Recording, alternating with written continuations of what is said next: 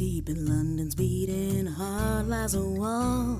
A locked door it be, if you know the call. For if the wall steps aside, be not afraid of what you see. 'Cause the wizard world is opened up, as has the Griffin's dream. This is the Shrieking Shack? Is this a Harry Potter reread podcast for lapsed fans? Am I the host? No. CC? Am I this? Oh, this is gonna be so confusing for people who don't listen to the bonus episodes. I think it'll probably just sound like we've just lost it, which I think is pretty reasonable. Yeah. At where we're at. Yeah. After the events of last week, could anyone really blame us for just completely losing the plot with this thing? Is this a Harry Potter reread podcast? It's a good thing. Is it really? Is it really? Are we really doing a Harry Potter reread podcast in this economy? Oh, yes. It has been 1 week since the, I was about to say the tragic events of J.K. Rowling's Twitter rant, but it's not. It's less tragic and more just that she finally exploded and said all the stuff we knew she wanted to say. But there's been a couple of developments since then. But I would basically feel better, I think, because we spent like over an hour on it last week, and it was comprehensive, I think. I would like to just kind of run down a bullet-pointed list of some things that have happened since then. I would maybe just like to ask a couple questions about like where you're at with that whole thing temperature-wise, and then I want to talk about what really matters, and that's Fantastic Beasts. Yeah. So I guess I have news, sort of. I did unfollow J.K. Rowling. You did, just on every account. Just yeah. Probably still like a little bit questionable that I followed her in the first place. But my kind of idea of it, and I think that some people might have some philosophical agreements about this, but I was pretty much just like, well, she's got 14 million followers, right? I don't think it really matters that much, and I am not... It felt like I could really keep tabs on the experience of following her. I thought... And that felt valuable, I guess. Yeah. No, I I'd just say I'd agree with that. So... part of that, I think, is that there's like a little kernel in me that still can be a bit of a hate reader. You know, sure. I definitely have that tendency where I'm like, yeah, I can certainly hate follow someone, and up until, you know, last week and the week before, there was still a little like messed up pleasure that I got out of like hate reading. But that like flipped the other way, and I'm just like too mad, right? Like as soon as she started tweeting the Ichabogs again, I'm like, I can't do this. I have to unfollow her, and I think that that's like a mistake that anyone can make if you have like kind of a proclivity for hate reading, which is where you don't notice that flip where you just are mad and only mad, and it's at that point where I'm like, okay, I gotta be done.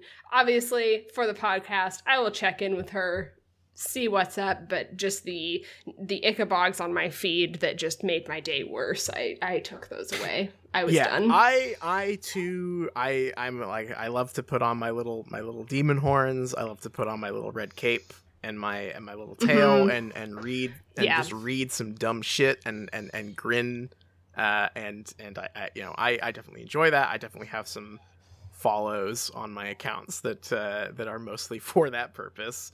I also unfollowed her, although I think I might have decided. I actually can't remember how I ended up deciding how to do this. I think I might still be following her on the Shrieking Shack account, just because then I can. Oh, sure. I can go in prepared, right? I can say like, okay, I'm going onto the Shack account. I'm doing my Harry Potter business, right? I'm putting the gloves on, and looking at her feed or whatever. But yeah, no, it's a thin line. And if you are not someone who enjoys doing that, absolutely no judgment from me. but that is just the kind of I'm a stay up late Wikipediaing dumb shit that I hate all night kind of person, and that has served me well, I think, as a podcast news digger upper. But I cannot blame you for just. I think the part that makes me so mad about it, honestly, is that it is just the return to the Ichabogs, right? Like, I hate those Ichabogs. I'm so sick of it. Sorry, kids, but I'm becoming. There's like one Maddox post that I remember still, like being kind of funny, which was the one where he would like review children's drawings of like fire trucks or whatever. Yeah, and say like, this looks nothing like a fire truck. You suck, little Timmy. And like, that's stupid, but that is what I am becoming. Seeing the Ichabog drawings. I think you said something similar as well. Just like, I'm poisoned by it. I can't stand them. All those kids should draw something cooler. The Ichabog sucks. Most of them are probably only doing it because their parents told them to anyway. It's a nightmare. I support the children that are on there posting their quote-unquote Ichabogs that are clearly like, I want it to be drawing a warrior cat, or like, I want it to be drawing a cool wolf, right? Yeah. So I support them. I like those, and I like the ones that are just like a fucking scribble, because it's like clear that they wanted to go play Fortnite or something, and their parents made them do a drawing first for them. Yeah, my favorite, it was like just a scribble, and the post was like, my son says that the Ichabog disguises itself as a rock. Oh, that kid rules. That kid does rule. But yeah, I think that made me more mad that it was just a return to form, because that's what she's always done, and I think that she's probably doing it again now under the assumption that things will just return to normal again. And my hope is, and this is something that really only time will tell, I would hope that enough. I think that the dam might have broken enough that she won't be able to keep that up. I'm fingers crossed. That is the only reason I'm really going to like keep checking in on her for the time being. Is like, I just want to know. I know that this means I have way too much faith, but like, I'm just hoping that the dam has cracked just enough that she will suffer some sort of consequences for this. Yeah, my most optimistic hope is that the Ichabog retweeting is like somehow part of her contract and she has to do it, and then once the contract is over, she'll be gone. That's very possible. Actually, that's a good point. So the other part of this that is another piece of this puzzle that I have been kind of keeping track of is the Harry Potter at Home stuff. Because that's supposed to be a weekly like post of like, hey, here's your cool celeb reading a chapter of Harry Potter for you. They have not posted one this week. I believe that they usually go up on Wednesdays or Thursdays. Yeah, they have not posted one since the last one, which was chapter 11. Interestingly enough, the chapter 11 one is on the Twitter. It has not appeared on the Wizarding World website yet, like on the Harry Potter at Home website. So that's kind of interesting. Hachette, her publisher, that's working on the Ichabog. A news story I just want to lightly touch on is that there was a report that like there was some internal strife at the company. A bunch of people were basically threatening to walk over working on this and saying, we don't want to work on this. Hachette is a dog shit company, I feel very comfortable saying. And they put out their own statement that said that, well, fuck you, tough luck, you have to work on it. So that's just like one, that's like just the Ichabog company, right? It's the Fantastic Beasts thing and WB that I'm much more interested in. Because we talked a little bit last week about how Eddie Redmayne spoke up and put himself in a very interesting position, of either being surprisingly forward thinking or maybe just coming across as a huge coward, depending on how things went. But now also joining the the crowd of people who are working with her currently, supposedly, who have spoken out, are Dan Fogler, who put out a fairly brief and vague, but like still, he is like contracted to work with her right now, right? So there's maybe a little bit more on the table there than some of the other statements. And also Steve Kloves, who is her co-writer and has been her co-writer, or I guess was the lead writer on the Harry Potter films, and is now co-writing Fantastic Beasts after all the drama last time. This one seems like the biggest to me. Maybe Eddie Redmayne is bigger, just because he's the lead actor. Yeah. But how are you supposed to co-write a script with him after this? You know? Yeah, that one. And also, like, I tweeted this, but there's something so funny about the way that his statement ends, which is he talks about how important diversity is and how important trans rights are, and how important it is to respect everyone's gender identity, and he ends it with, "It seems very little to ask." Which is honestly the most brutal thing that anyone has said in any of these statements. Which is gotta be humiliating for her, I hope. I hope she feels humiliated by that. But good for him. I think that's a fairly bold stance for someone in his position to take, I guess. But also, it raises so many more questions to me about, like, what's going on with this movie? What's gonna happen? Yeah, it's really great that he did say something, because I think that he is so behind the scenes, and unless you are really, I think like the average blockbuster goer isn't going to know the name of the script co-writer. So it doesn't seem like that much of a PR thing, in that I don't think it could make or break him one way or the other. He's just a script writer. Exactly. He doesn't have the same sort of like image to maintain that someone like Eddie Redmayne or Dan Fogler does, right? Like, they are celebrities. Their entire job is having a positive image, right? And so, that might be too cynical on my part. Like, I'm not trying to say that, oh, of course those are like completely cynical, nakedly obviously untrue statements on their part, but like they have a they have a reason to release a public facing statement that Steve Kloves is someone who is, just quote unquote is a behind the scenes screenwriter guy, just doesn't have the same optics to worry about, right?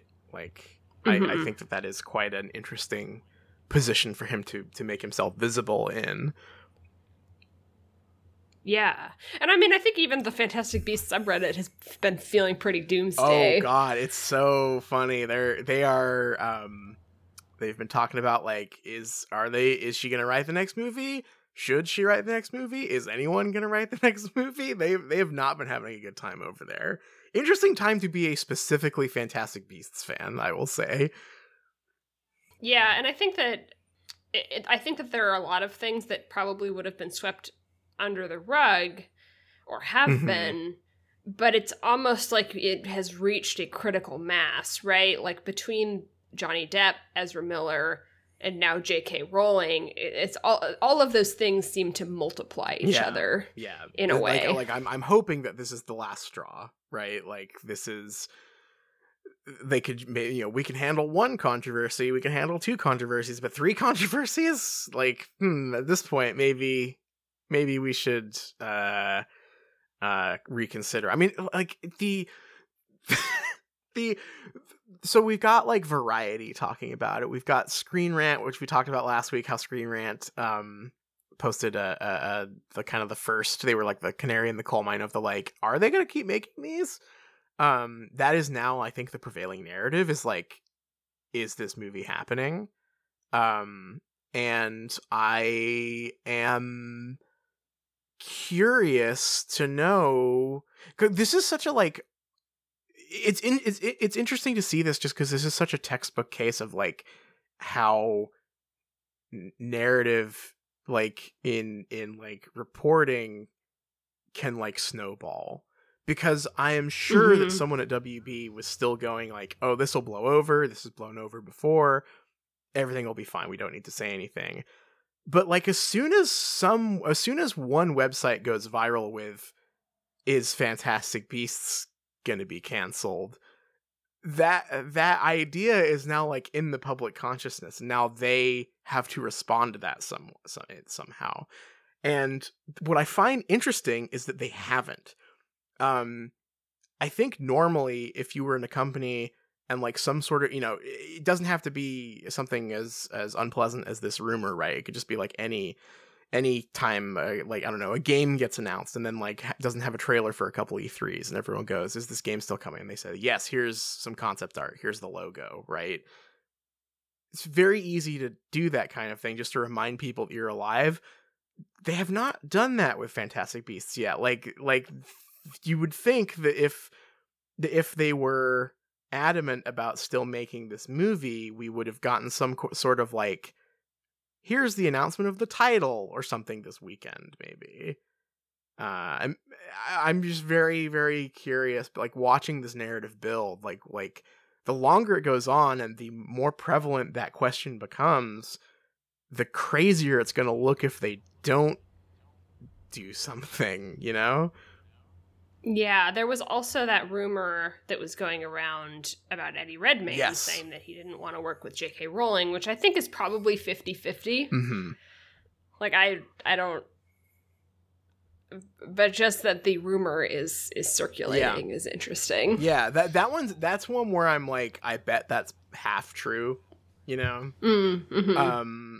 That like, I am sure that Eddie Redmayne wishes he didn't have to work with J.K. Rowling right now. I don't know where from his heart that is coming, right? Sure. Yeah, it doesn't really matter. That's true. With the celebs. I'm very curious about the chapter. The I know we talked about it before, but the celeb reading of Philosopher's Stone, and I'm just like wondering if it just didn't get posted. Is there like a podcast on Spotify account that posts them? No, so they're all videos and so I was checking this recently because I was like, I wonder how many YouTube views these get. They're not posted on YouTube. They're only posted on an embedded video player on wizardingworld.com. So you can't... They're on Spotify. They are on Spotify? Yep, there's like a podcast account. Oh, there's a podcast version. I did not realize that. They have not posted. Last post was June 10th, which is the David Tennant, David Beckham one, chapter 11. Yeah. Huh. And it has been more than a week since then. And they're supposed to be weekly. It is like Wednesday and Thursdays. So they posted on Wednesday last week, the 10th, and then the one before that was on June 4th, which was a Thursday. Yeah. That one really seems like that seems like a smoking gun to me. Can you imagine if you were again, talking about the idea of like the celeb's job is to like have a good public image, right? Like, imagine you're just you're some actor, you're not really paying attention to the news, but you're like, oh yeah, sure, I will be in this charity Harry Potter thing. And then all this happens. Can you imagine the frantic phone calls they might be making? Just going like, do not put this out. Do not make it look like I endorsed J.K. Rowling right now. Like, that's got to be happening right now, right? Yeah, I wonder if there's like a behind the scenes fight, because presumably it's all recorded ahead of time. Oh, yeah. I'm sure they've already done it and all submitted probably the same time. And I just wonder if there's like PR people on behalf of those celebs, like calling whoever is putting out, Pottermore or Wizarding World or whatever, and having a fight with them, like, you need to pull this. Yeah. Like, do not do this. Yeah, I wonder what level of contract was drawn up for those, or if those were more just like gentleman's agreement, like, hey, do you want to do this kind of thing? That's fascinating. Yeah, I'm so curious. I'm on chapter watch here. I want to know if they ever post it. I mean, like, I was thinking about this too. The first one of those was Daniel Radcliffe.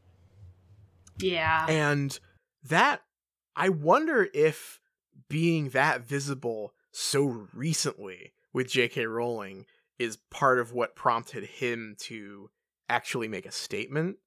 So I don't mean in the sense of he's so cynical, he, of course he would do this with an ulterior motive, but I just mean that his statement going direct to the Trevor Project and making this big donation and the way that his statement was written was clearly very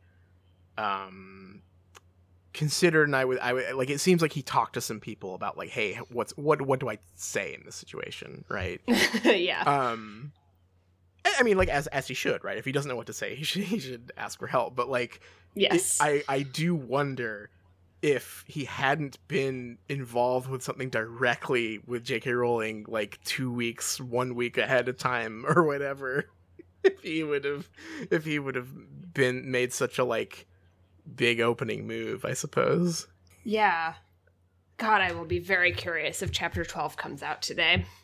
Yeah, I mean, they posted on the Wizarding World official account at 7:01 a.m. our time just a link to a normal Pottermore article, the pros and cons of being a Seeker, and said, in Chapter 11, Harry plays his first Quidditch match as Gryffindor Seeker, the youngest in a century. What are the pros and cons of playing the position of Seeker?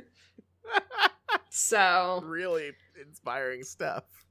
We're never going to know what happens in Harry Potter and the Philosopher's Stone. If only there was some other way to find out. But yeah, I am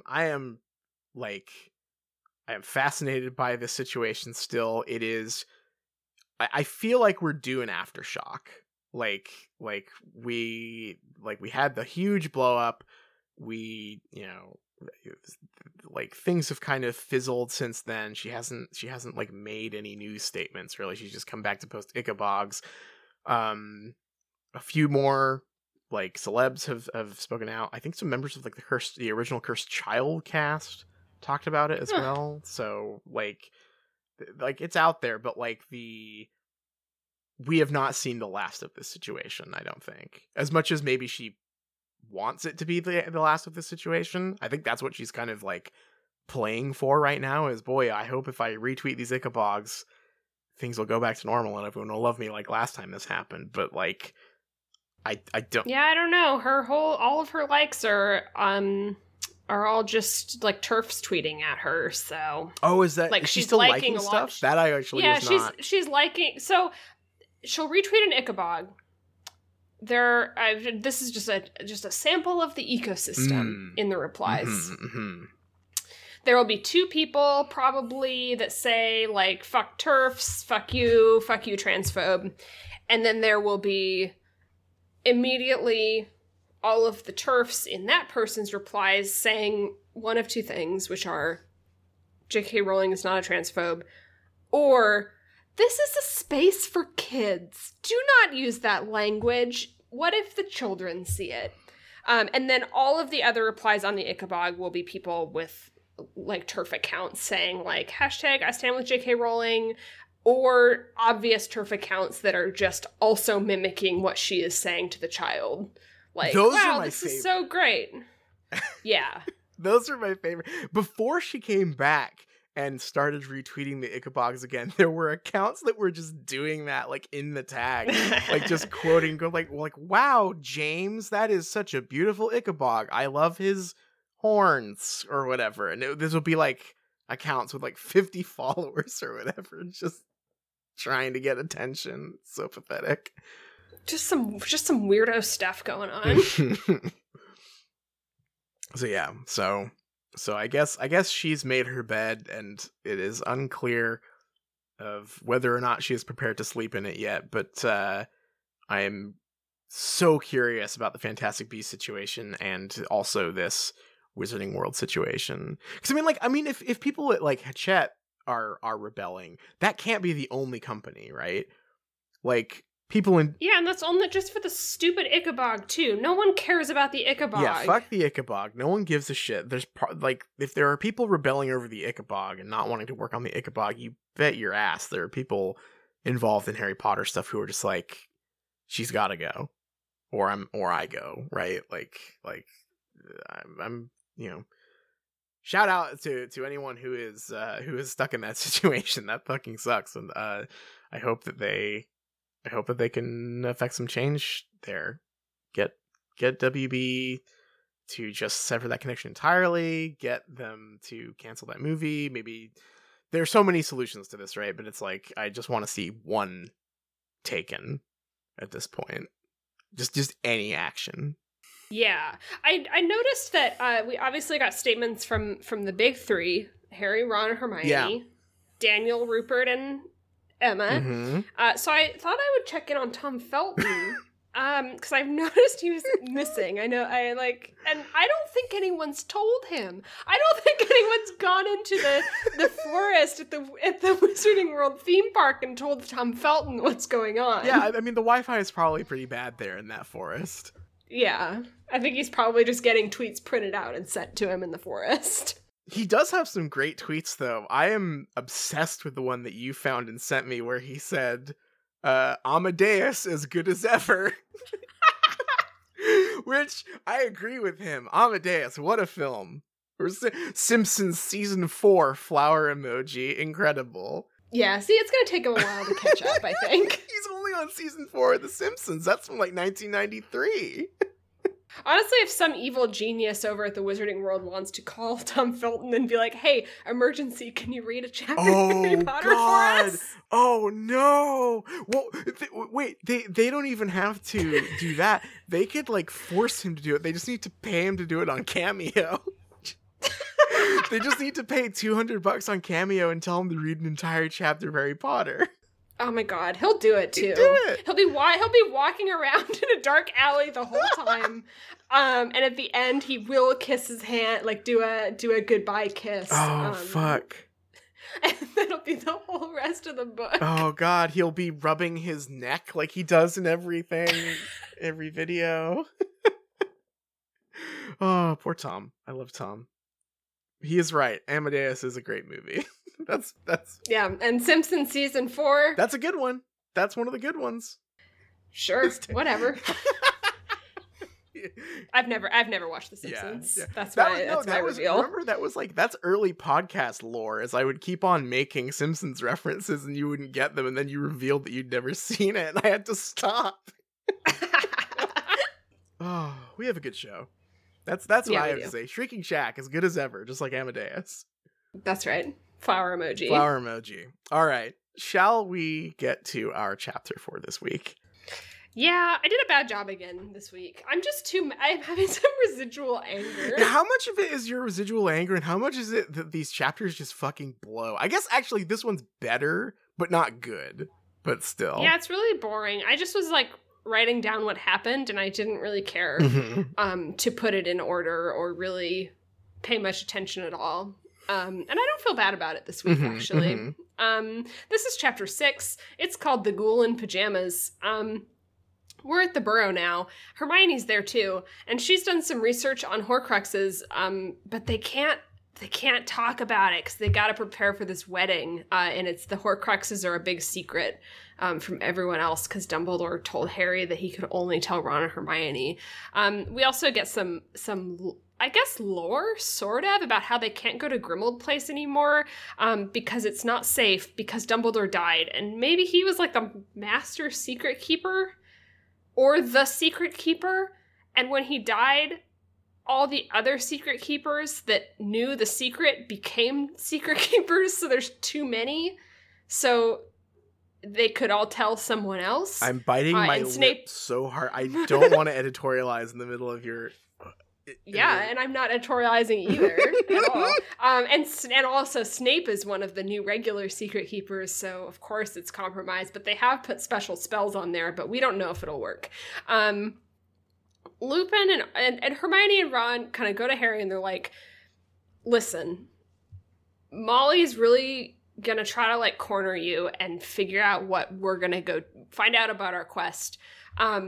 Arthur and Lupin, we told that we won't tell them, so they've kind of given up, but Molly hasn't. And indeed, Molly lures Harry kind of away from everyone else and starts grilling him about, like, where are you going? Why do you think this is okay? You're just kids. Why are you taking Ron and Hermione? This is stupid. But Harry stands his ground and says, like, we're doing this. I have to do it. I can't tell you what it is. And once Molly realizes that this is not going to work, she kind of just changes tactics and is like, okay, well, I'm going to need a lot of help preparing for the wedding. And basically the rest of the chapter is framed around this idea that Molly is putting them all to work so much from sun up to sundown working on this wedding that Harry, Ron, and Hermione can't take some time to themselves to plan their big find the object quest. During this time, Harry does kind of talk to Ginny a little bit. They have a They kind of run into each other while we're working on wedding preparations, and Ginny talks to him and is like, oh, so you weren't joking about us breaking up and going on a quest? And he's like, nope, I wasn't. Sorry. We also find out just kind of ambiently as people are coming and going that they can't find Moody's body. And they think that, like, maybe Death Eaters cleaned up after themselves, like, hid the body or something, and they'll never find it, and it's sad, and everyone's sad.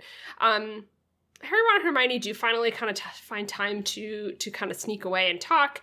Ron wants to be optimistic that maybe Moody lived, and that's why they can't find the body, but Harry and Hermione disagree, because that makes no sense. And Hermione ends up getting really upset and is like, I'm so sad. Moody and I... We knew each other, and I'm crying now. And Harry kind of jumps up to try to comfort her, but Ron intercepts, and we remember that they're a couple now.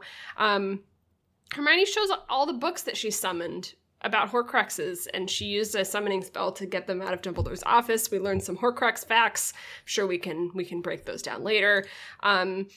Harry then decides to kind of ask, like, are you guys really committed? Are you really doing this? And Hermione explains that she has obliviated her parents to forget about her and move to Australia. And then Ron shows about how he's committed by showing him that they transfigured a ghoul to lay in bed and pretend to be him, and then tell everyone at Hogwarts that he stayed home for the year because he had a disease. Harry wants to go to Godric's Hollow first because he thought there might be answers there, so that's kind of their first plan. Hermione explains some kind of more Horcrux facts about how you have to destroy them real good. Molly interrupts their planning session and is really mad and tells them they have to help with wedding stuff more. Fleur's family arrives. Molly asks Harry how he would like to spend his birthday, and he's like, just a dinner, please. And she says she's going to invite Tonks and Lupin, and Harry... at the very last paragraph of the chapter is like, I wish I wasn't inconveniencing the Weasleys so darn much. That's it. Okay, I've been like physically clamping down my tongue this entire time. The Secret Keeper shit is the most insane. Like, you can't just drop that lore on us. What that my head was spinning as soon as that like explanation of why they weren't in the whole place anymore started, because I thought that the entire purpose of a Secret Keeper was that there was just one. So here's so let's break it down. Okay. There's a Secret Keeper, yeah. Right? And in this case it was Dumbledore. And he knew the secret of where Grimmauld Place was, and he could tell other people where it was. But once he died, the spell transferred and made everyone who he has ever told the secret to their own discreet secret keepers who then have that power. Is that right? Yes, I think that is how we are supposed to take it. But, like, that just completely flies in the face of everything that I have come to understand about what the point of the Secret Keeper thing is. Because if he's the Secret Keeper, if that's the case, then when Peter Pettigrew, I guess he's not dead, but we can still. My head's already hurting thinking about. Okay, how about this? Okay. So in the year or two, maybe, that Lily and James and little baby Harry lived in the house in Godric's Hollow, yeah. And Peter was the Secret Keeper, do you think that, like, they ever had, like, a Memorial Day barbecue, and they had, well, I guess it wouldn't be Memorial Day. It would be Guy Fawkes Day. They had a Guy Fawkes Day barbecue. And they were like, Peter, we need you to send out the invitations to everyone because we can't tell anyone where we live. And so Peter had to spend a day handwriting invitations to all of their friends to tell them where the barbecue is. And then many, many years later, when Peter Pettigrew is eventually killed by Voldemort, 17, 20 years later, everyone that went to the barbecue is now a secret keeper for Godric's Hollow. That is what this new lore seems to imply.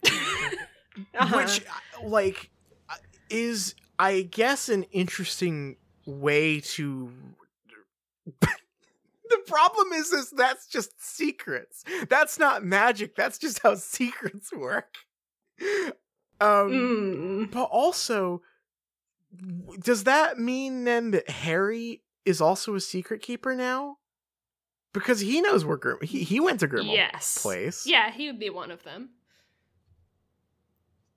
Yeah. So, but also I have a question about Godric's Hollow, because obviously Voldemort went there because Peter Pettigrew, who was the secret keeper, told him about it. But does that mean that Voldemort is also a secret keeper of Godric's Hollow once Peter Pettigrew dies? Because my understanding was that, once the secret was out, the spell was destroyed. That is what I thought the entire point was. Because the way that it was portrayed when Grimmauld Place was the Order headquarters was that, I thought the entire point of the secret keeper was that, they were, the one barrier that, made it a mutual secret for everyone involved. Not that they're literally the only ones who know what it is until they make someone else a secret keeper. Well, but the other people don't become a secret keeper until they die. Which I think is why Dumbledore had to, write out the secret to every discreet person that went to Grimmauld Place. But then anyone that received that is now the new secret keeper because Dumbledore But did died. Harry... Because Moody took him there, right? Moody handed him a piece of paper from Dumbledore. Oh, that's right. Okay, so Harry is now this is so stupid. This is just that's not magic. That's just a normal secret. Don't worry though. Moody put special spells on Grimmauld Place to make Snape's tongue get tied if he tries to tell someone the secret, because Snape is also a secret keeper, but we don't know if they'll work. Boy, that'll sure get Snape executed Gangland style if that ever happens. That's right. So stupid, so unnecessarily confusing. My brain got tied in knots by that whole thing. I was like, because it's just not a secret anymore. I guess the way that the secret keeper spell worked previously, or at least the way that it was explained to us in the story, worked very specifically for a situation involving 4 people. Mm-hmm. And specifically a building that no one was supposed to go to. Now that it has to stretch to fit a building that 20 people go in and out of all the time, and also one of them died, it just I guess it just had to basically be rewritten from the ground up to make this make sense. It's so non-thematic. Yeah. The idea that for a headquarters of an organization should be able to use the secret keeper spell, I can't remember what it's called, seems opposed to the spirit of what it is. Yeah, I thought the entire concept of the secret keeper thing in book 3 is it's just supposed to represent a grave betrayal between friends, right? And it serves that purpose really well in that story. Mm-hmm. It's a little more confusing when it becomes hiding an office building, basically. Because it no longer has that the entire point was that they put all of their trust in one person, and it was the wrong person.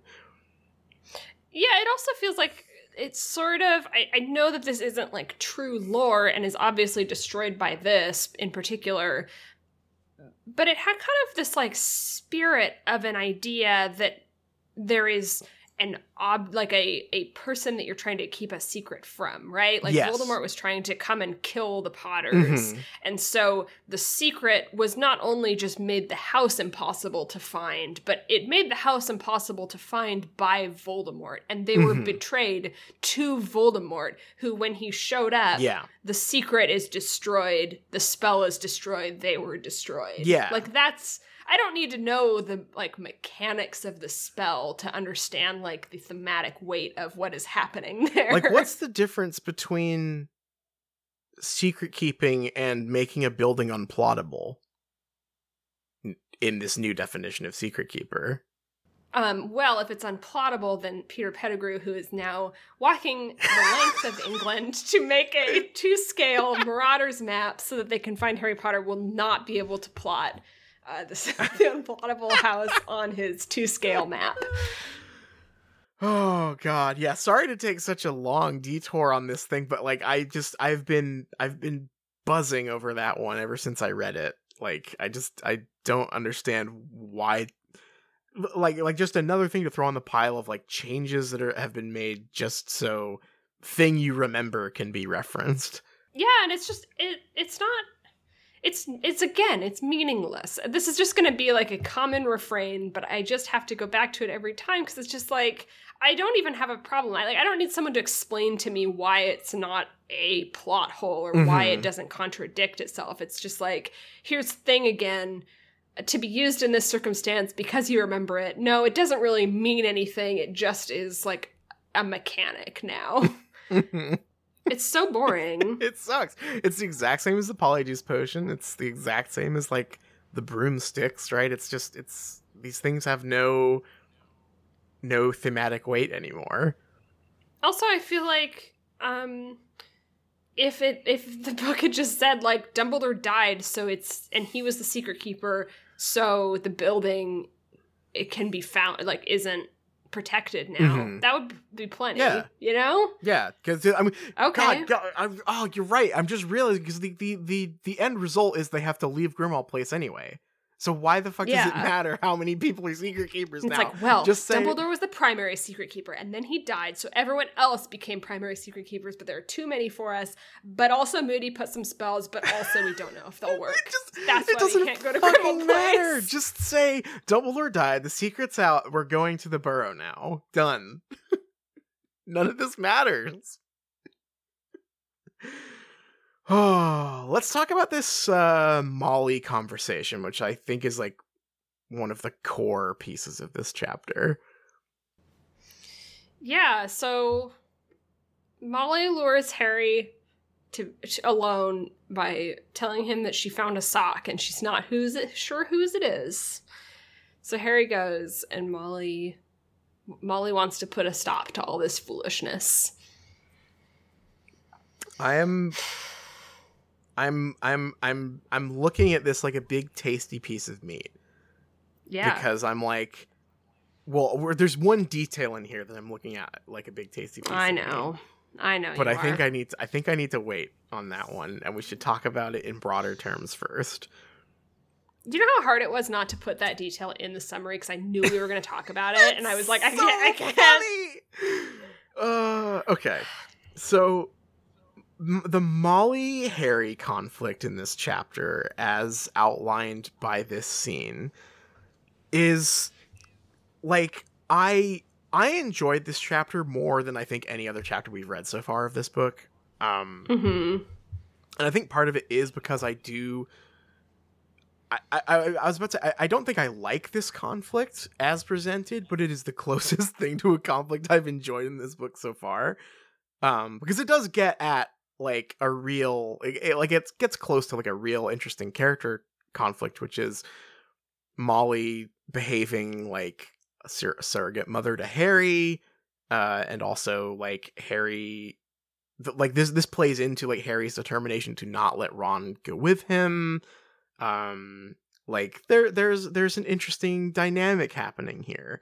But it's similar to the Secret Keeper stuff. It's bogged down by like a bunch of extraneous details that I think give it the opposite effect and just make me annoyed that it's like getting in the way of the book happening, if that makes sense. Yeah, I honestly think it's very similar to the Dursleys chapter in that I don't think the problem is the way that Molly's behaving. I think the problem is that Harry doesn't have a consistent enough character to pull off this conflict in a way that is interesting.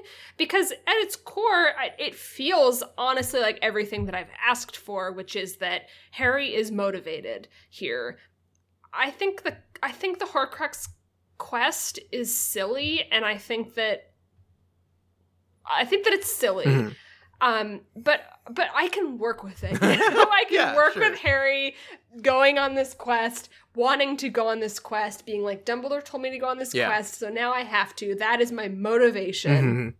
And then to have his like surrogate mom here trying to protect Ron and trying to protect Hermione and also kind of trying to protect Harry, and being, you know, motherly, and Harry feeling like he like has to is having like a conflict with her, but it ends up just feeling frustrating because Harry can't consistently react to other characters because he's just like this constant aloof.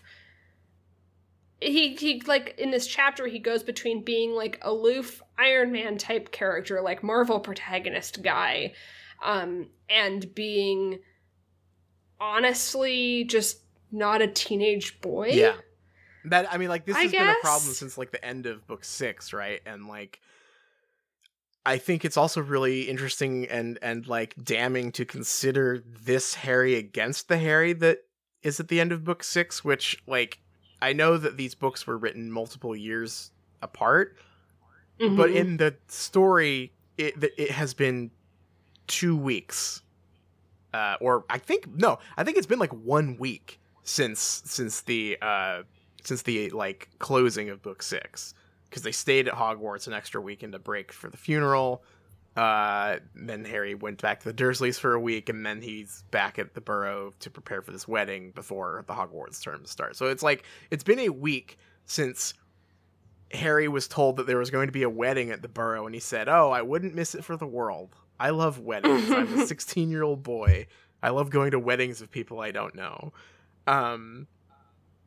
And like now he's here, and he got here, and he's super pissed and also motivated to just like leave immediately after all this shit happened to get him to this wedding that he said he was excited for, and then I guess just forgot about.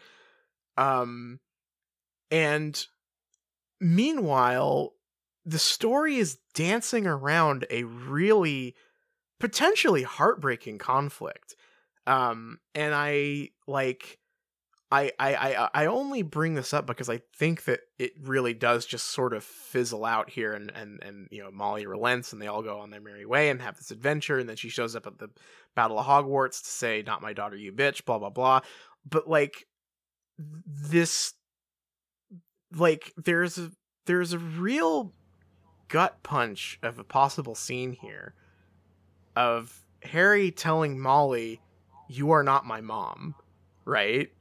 Yeah. Which is like would be devastating to read. And I want Harry, because like Harry's motivated here, but he's not motivated enough to like rock the boat. He like the most he'll do is say that little pissy like, "Oh, by the way, that's not my sock. I don't support that Quidditch team," which is the way that this scene ends, which like is interesting in a way, but it's like it's frustrating because like the story could start happening right now. Like conflict could start happening, character relationships could be challenged right now, and they're not, you know?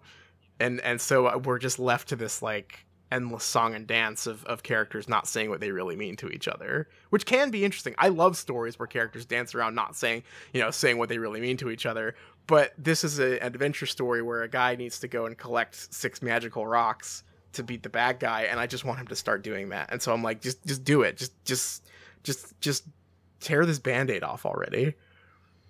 Yeah, and just the way he acts, that you're right, like it just dances away from any kind of interesting conflict at any point in time, and it ends up having this effect where I felt like this chapter was a slog where Harry is like walking around avoiding like a video game patrol, that's Molly Weasley like trying to avoid her vision cone while he's trying to like talk to Ron and Hermione, but is just refusing at any point to become frustrated or feel disillusioned by her acting like his mom, but in a way that it's like, I don't get to actually be a part of their family, but I have to do all this stupid work and have to be told what to do and be treated like a little kid when I have to go out on my big Rambo quest.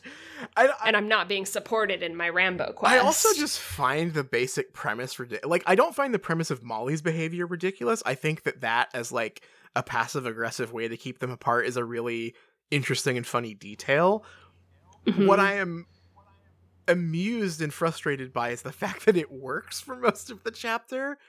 Like, I know that weddings take a lot of work to get going, but like, this is a house with like 20 people in it. You're telling me that like these teenagers aren't just gonna stay up late and talk to each other in their rooms or whatever? Like, that is such a bizarre idea that like, not only would Molly be petty enough to like surreptitiously try and keep them away from each other, but that like the power that she wields actually works in this situation. I find that really funny.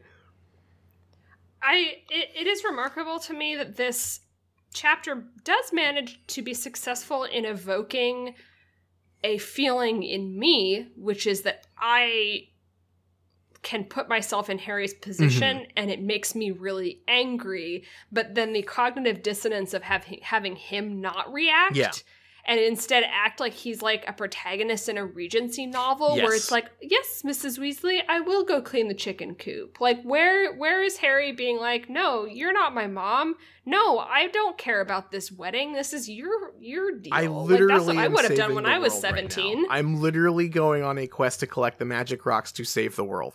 Like, it's just too passive for the stakes that we have been given. And like, not only have we been given, but like the entire 6th book was devoted to making both Harry as the protagonist and us as the audience buy into the importance and the stakes of this quest.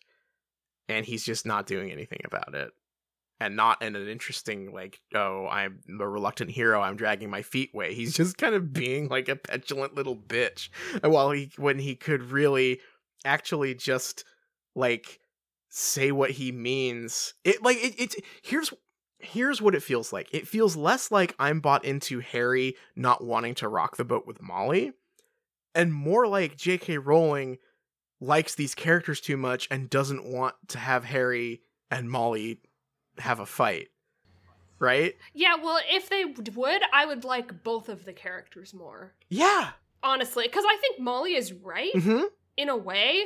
Yeah. I also think Harry is right in his way, and neither of them are acting like that, and I just hate them both. Yeah, it's just super frustrating, because like, yeah, this is similar. We had a similar situation in book 5 where Molly like wanted to protect Harry from like what the Order was doing, right? And like, I really felt for her in those scenes, even though I didn't necessarily fully agree with her, but I could really understand her character in those scenes. And they really did come to a head in those scenes. And I think the reason that was able to happen was because basically Sirius argued on Harry's behalf in those scenes. And so you did get to see Molly's true emotions, and you did get to see Sirius's, on behalf of Harry's, true emotions in those scenes. Yeah. Whereas here, they're both being passive aggressive. And like, again, like I said, I love a good story where both characters are being passive aggressive in a situation, but the stakes that have been presented to us make it impossible for me to buy into that right now. Yeah. And I think it's time to get to the meat. Oh, the juicy meat. We have to. And I want to start before we tuck into this meat, before we get our steak knife and really just cut into a big juicy piece of meat.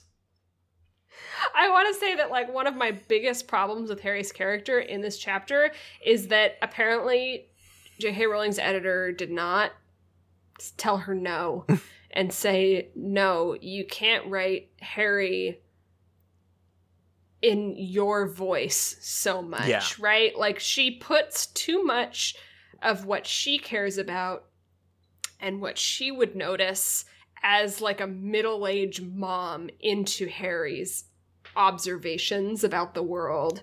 Like, following on from what we talked about last week with the, like, philosophy on pacifism stuff, right? Where it's like, I don't necessarily disagree, but it's insane that a 16-year-old in this situation believes this, right? Yeah, this is just like, why is Harry thinking about family in the way that J.K. Rowling would think about family? So here it is. Here's the line. Yum yum. And this is during the scene where Molly and Harry are talking, and Molly is upset about the quest.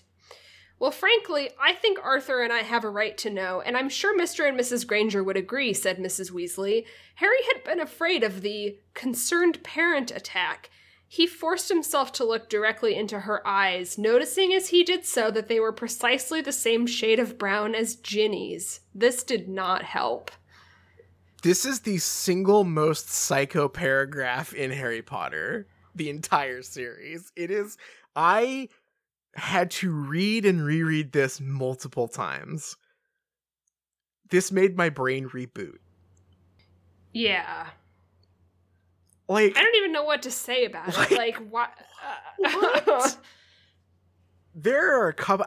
honestly, there are a couple of scenes in this chapter that are just completely out of pocket, I think, in this same way. That's a good way of putting it. Like, this is some first draft shit. This is crazy. And it's really like first draft shit in that it is a line that is so clumsy and weird and feels like you just write it because you need to just like get down what you mean and you'll come back to it later. And that line, I mean, is Harry had been afraid of the, quote, concerned parent attack. What is that? Like, what? Harry has never had parents. Harry's never had a concerned parent, and he certainly wouldn't know a concerned parent attack. And also, why is it written like it's like a fighting game move? It's like in a poorly translated anime thing where it's like, you're going to use that technique? Yeah.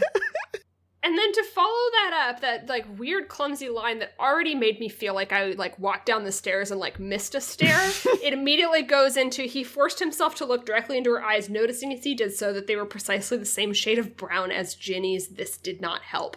I know that J.K. Rowling is like obsessed with eye color and like family trees and stuff, but there is no world where Harry, a 16-year-old boy, would make this observation. It's also just so fucking it's the this did not help tag on that is where like I just completely blue screened mentally, because eye color is like one of the only thing, like we've talked about how like this is hand in hand with what you're saying about like J.K. Rowling has a really hard time writing Harry as a teenage boy, as specifically as like a straight teenage boy, right? Like we've talked about it in the way that like men are always described in much richer detail than the women, like visually and stuff. But like Harry noticing someone's eye color means two things. Like one, it means he's thinking about someone telling him that he has his mother's eyes, or he's looking at a pretty girl. Because, like, Ginny's eyes are something he's noticed. Like, her eyes and her hair are the two things he notices about women. And so I was... Yeah, he's never looked into Ron's eyes and be like, you have the eyes of my girlfriend. Oh, yeah, your siblings. Yeah, it is... I mean, to borrow our confession post from a couple weeks ago, it's Freudian. Like, it's just... it's really uncomfortable, this moment. It just isn't appropriate for Harry the character to observe. It's just so bizarre. Yeah, like you say, it's first draft stuff. Like you could, like, if you want, if the theme of this chapter and this scene is meant to be like, you know, Harry recognizing like the familial ties that are making Molly behave this way, right? And the way that he the way that he, like, as ridiculous as it would be for a teenage boy to like do this, like to recognize it through eye color, you could just say that, like, you know, her eyes are brown or whatever, and let the reader put those pieces together, right? Because we're not stupid. Like, we like readers will piece details like that together when thinking about themes, characters, and facts. But this thing about how, like, oh, precisely the same shades of brown as Ginny's, this did not help. It's like, okay, laying it on way too thick, making it weird, and just sucking all life out of this scene all in one go. Do you think that wizards, like, don't have like basic biology classes? So like they never did the like Punnett square thing, and so the like experience of being a wizard, like adult or otherwise, is like going through the world and be like, huh, these pea plants, sometimes they have white flowers and sometimes they don't. I wonder why that is. Honestly, there's another. This is not worth saving until the actual scene. This is just a minor detail. There was a part where I had a very similar reaction when Ron talked about Spattergroit spreading to your uvula. And I was like, why do wizards know what a uvula is? What, like, and like, you're right. Just like characters never, maybe that's what they do in Muggle studies, is they do like high school biology stuff. But yeah, it's bizarre. It's awkward. It sucks all the air out of this scene. I don't know what to say. Absolutely one of the craziest paragraphs in this whole series. There's a fine version of this if this was a first draft, and this is like a huge reach because this is such a bizarre sentence that I don't even know what she was going for, to be quite honest, but I could see a world where if the conflict was more fleshed out and it was about this conflict between Harry, who all this time was invited to like the Weasleys' like Christmases and birthdays, and they treat him like a son, and he has this moment where he has to be like, I'm not their kid, you know? I'm never going to be their kid. But also at the same time having the like teenage boy realization of like, oh, this is my girlfriend's mom. Right. Yeah. Like there's stuff you can do there, but the like, oh, they have the same eyes. This is such a weird manifestation of that. Yeah. It's I just, like, fundamentally, I know that it's like a common literary technique. I can never ever relate to like anything that obsesses over eye color. I don't know what anyone's eye color is. I don't know what your I see you on like a Discord call every week. Yeah. When we play role-playing games, I could not tell you what color your eyes are. I forget what color my eyes are. Like, I don't know what anyone's eye color is. No, I mean, maybe that's, I think that's like a literary technique that we could just retire. Yeah. Unless someone has like yellow eyes, then you could point that out. Because if I saw someone out in the world that had like bright yellow cat eyes, it'd be like, wow, that person has yellow eyes. But that's the only time I'm going to notice. And if they had long white hair and cool golden boots, maybe, and like a really deep gravelly voice. Saying. That's exactly right. Then I'd be like, oh yeah, my boyfriend Geralt has yellow cat eyes. Yeah, there's definitely exceptions, but for the most part, I'm just like, I could not tell you anyone's eye color. Anyone in my family, any of my friends, myself.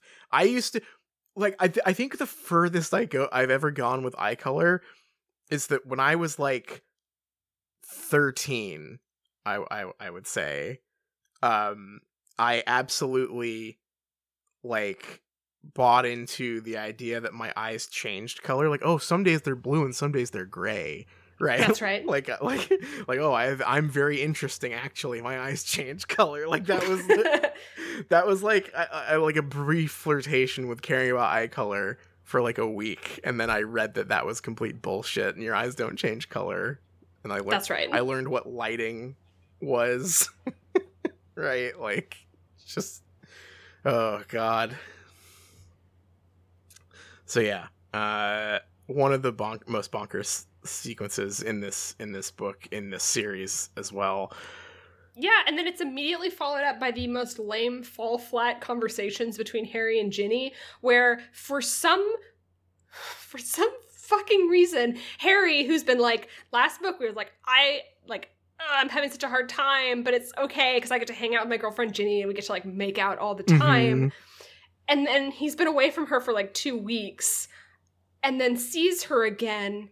They have a conversation and he like idly thinks to himself, oh, I didn't even realize that this is the first time we've seen each other and been alone together. Are you kidding? Like, no way.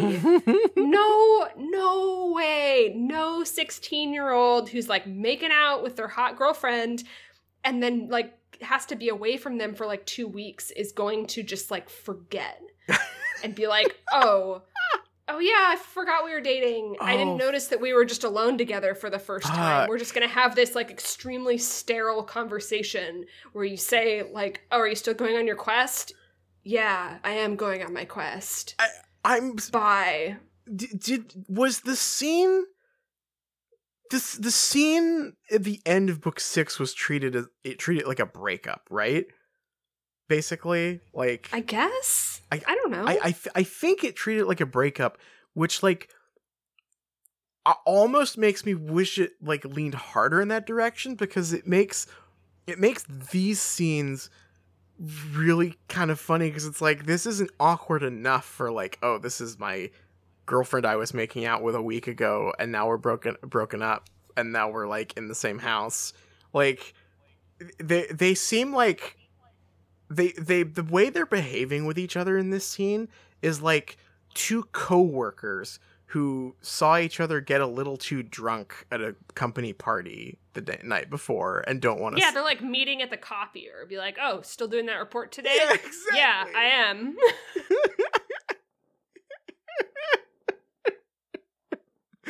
Yeah, it's there's very little romantic tension here. It's just like, I don't know. Yeah, like I said, it's very droll office drama type stuff. This is unprecedented. I want to talk about something that happened last chapter because a few people pointed it out to us on Twitter. Oh, and yes. I have been dying to talk about this. Yes. It is a detail from last chapter that I did not even, like, it didn't even register for me, and I've been thinking about it all week, which is that, and thank you to the couple people that pointed it out on Twitter. Several people wrote in about this, and they're absolutely correct. Lupin says to Harry and Hagrid, I don't need to check Hagrid for Polyjuice Potion because it only works on humans. And the question is, why did it work on Fleur?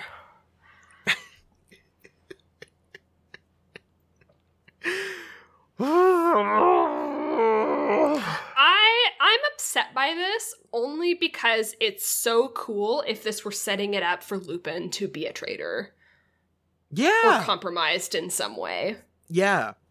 Yeah, like that's the only way out of this is like, you know, like if this was like a clue of his inconsistent behavior or whatever, but it just seems like it's inconsistent writing instead. Like, we found some hilarious explanations for it too. The fandom has really thought about this one. There are a lot of posts you can find on Reddit and Quora, which one of these days we're going to need to do. I think we're going to need to do some Quora third segments. Quora is an underrated website. Lots of excellent Harry. It's a website I forget about, but I'm delighted anytime I come across it. But like, there are a lot of people who are ready to talk to you about Wizarding World race science and how because giants have bigger bones than Veela, they can't use Polyjuice Potion. There are a lot of people out there saying things very authoritatively that just are completely meaningless. Like not like both nonsense outside of the story, but also just nonsense when like presented with the facts of the story. It's not that like at no point did Lupin say, "Hagrid, you fool, your bones are too big. You can't have Polyjuice Potion." Your bones are far too dense. It just says it doesn't work on, it only works on humans. It's only for humans. And it isn't as if he said, "Sorry, Hagrid, it doesn't work on giants." Yeah. Whoops. Yeah, just a big whoopsie. But I guess because Fleur is a hot girl, like, that's fundamentally different than being a big giant, I guess. It's bad. It's real bad. Big whiff to make in book 7 out of 7 when you're trying to make a mystery about who could possibly have given the order away. And it feels like it really is setting it up, because there's even a part in here where it's like Fleur is maybe still suspicious of Hagrid, which is like such a good red herring. Or whatever, and I'm pretty sure it just goes nowhere. So yeah. I just can't believe this. I've been obsessed with this. I'm very curious because I've said many times that this is the book I remember the least details from, but like I don't remember this betrayal plot going anywhere. I don't think because it ends up being mostly immaterial, I think. Yeah. I have no idea. Okay, I could be completely wrong, but like as is, we have a mystery where like immediately the core mechanic of the puzzle, the Polyjuice Potion, just doesn't like work, or like the rules of this tool are not followed in the presentation of this puzzle, and it immediately makes it pointless, really. Mm-hmm. All right, yeah. I just really wanted to talk about that. I've been thinking about it a lot, so we can get back to our actual chapter here. Yes. So I think the next most important scene is Harry, Hermione, and Ron talking about, oh, how sad it is that Mad Eye is dead. It's and also, so sad. It's so sad. I just can't stop being sad about Mad Eye. Hermione's big old book collection.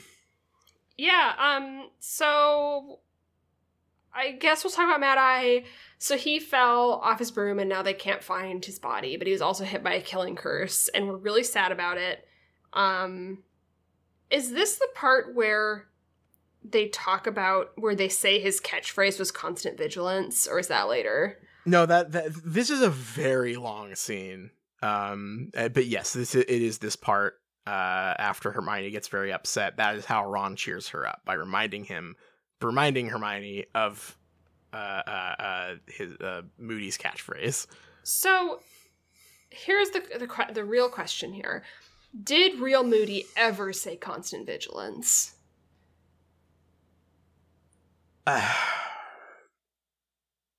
It is like. The answer is he must have done, because the fake one did, and everyone thought that fake was so good it fooled even Dumbledore, right? But like, this is such an insane like I was already laughing at how weird the Mad Eye like stuff was in the last chapter, but this one takes it to ludicrous heights. We get like a page of agonizing over not being able to find the body, as if this is a character whose funeral I really need to see. We get Hermione quoting his catchphrase that we never saw. We have the details about like, oh, how like he set up all these curses against Snape. God, I wish we could do a funeral for him. There's literally one reference to Moody in here that feels like appropriate to the characters as they know him, which is Harry trying not to laugh thinking about Moody's dead body with his magical eye still zooming around. Yeah, that's pretty good. Which, like, that's pretty funny, and, like, that's kind of, like, the level of respect I imagine from Harry thinking about this guy he never knew. Yeah, they're just sitting around being nostalgic for Barty Crouch Jr. and don't know it? Don't remember that happened? Don't have any feelings of, like, betrayal or suspicion? It's like in a soap opera or sitcom or whatever where, like, the writers went too far and, like said, like, oh, this character was actually an imposter all along, and then they had to rewrite everything back to normal the next episode because everyone hated it so much. It's really weird. Yeah, it's kind of unsettling, honestly, that, like, this is the thing that they're all really sad about. When when he was alive, they never talked about him like this. Even when he was supposedly their teacher, when he was fake Moody, it was really only Harry who thought he was cool. Hermione, there was like that, remember there was like that weird split in book 4 that we observed where it was like all the boys thought he was cool and like all the girls thought he was scary? Yeah. It's like, why does Hermione respect him now? Like, I guess knowing that he's real, like, I don't know if we were just supposed to assume that they spent a lot of time with real Moody in scenes that we didn't see. Mm-hmm. I don't think so, because they're pretty much accounted for daily at this point. Like, yeah. there's also a scene that I really like in book 5 that I think this change and like this sudden like reverence for Moody kind of changes and makes worse, which is the one where like Moody gets a little drunk at the order party and shows Harry that like photo of all the guys who are dead and is just like, yeah, that guy's dead, there's your dad or whatever, right? And it's like, it's charming, and it's not like he's being like bad or evil or anything, but like he is being like a little overly familiar with Harry and like showing him something that could potentially really upset him, and just sort I think Harry is even reflects to himself like, oh, was this supposed to make me happy? This was horrible. And he like gets away on purpose from this guy that he doesn't know. Yeah, and like that scene only works when we do have that understanding that like this Moody is just a different person. And to go from that to like them sitting around as a group as 16-year-olds crying that they can't recover the body to give him a proper Christian funeral is so funny to me. Like, what? I mean, I just feel like I'm in the Twilight Zone when they're like, you know what he would say, constant vigilance. And none of them says, actually, that was Barty Crouch Jr. Remember that guy? Yeah, remember when Barty Crouch Jr. tried to kill me? It's also super weird because Barty Crouch Jr. is literally referenced in this chapter because they talk about Moody's body and where it could be, and they bring up how Crouch Jr. killed his dad, transfigured his dad's body into a bone and buried it so that he would never be found. They remember. They remember all the gory details, but not the important part where he was a teacher who like groomed them into thinking he was real. Like, fuck. It's crazy. And also, to just really, like, bring this around to the stupid full circle, is that it's all in service of this just crazy scene of Hermione bursting into tears and being like, oh my god, Mad-Eye Moody, I miss him so much. And for Harry to jump up and try to comfort her instinctively, but no. Ron intercepts him, gets to her first, and is the one to comfort Hermione. I have so much to say about this. Yeah. This is almost as tasty a piece of meat as the eye color thing. It's close, yeah. Like, for one, I'll let you start. Because I think you have the more complete thesis on this, I think.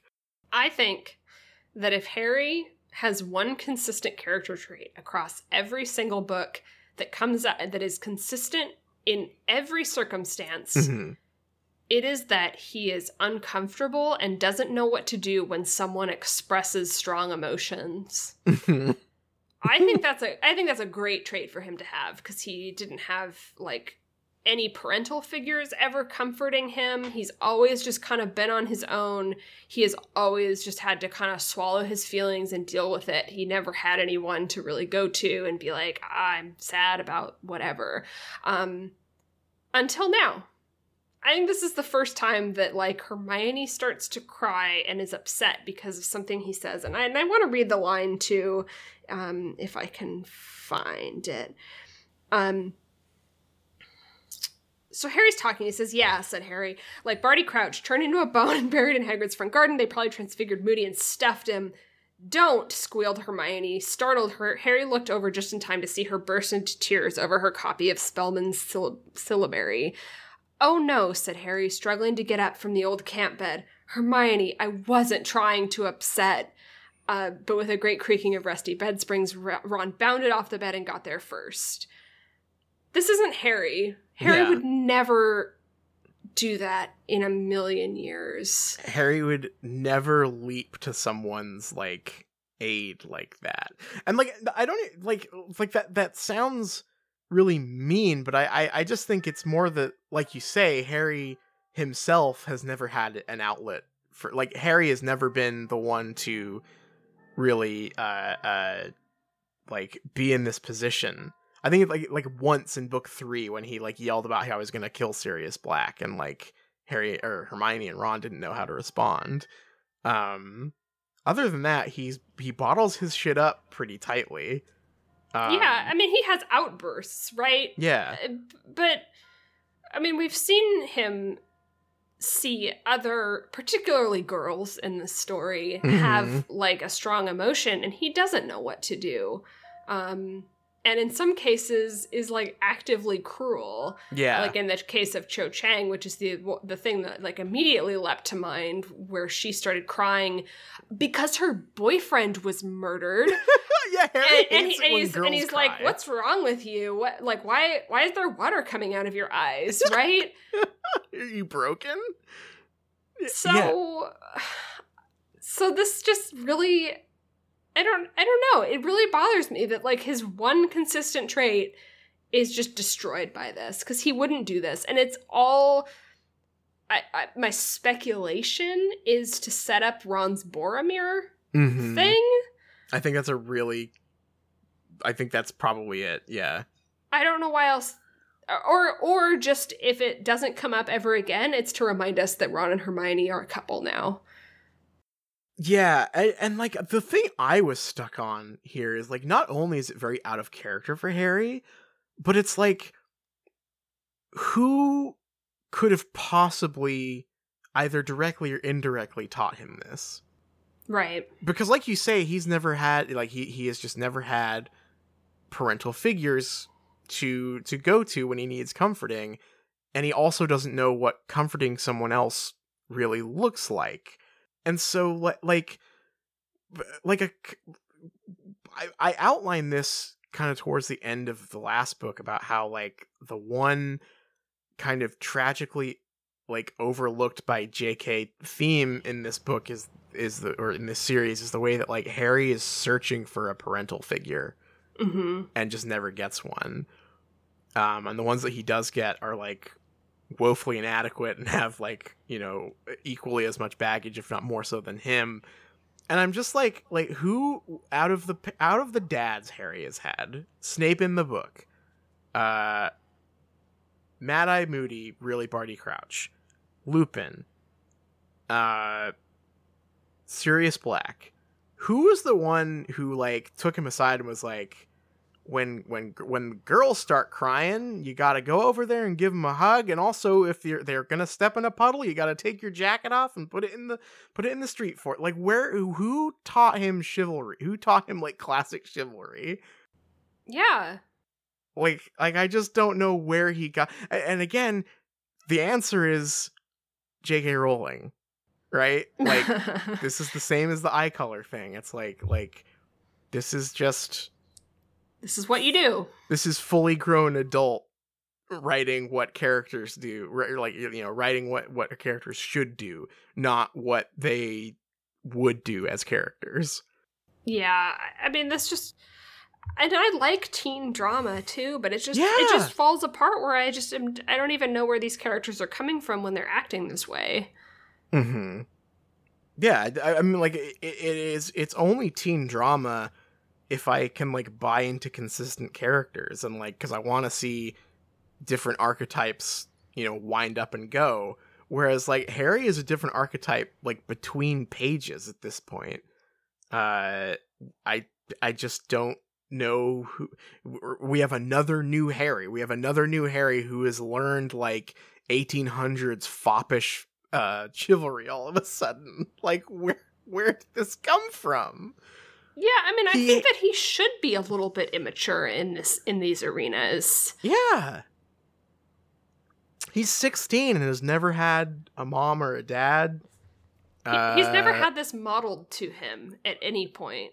And at every part where he had the opportunity to act like this, he never does.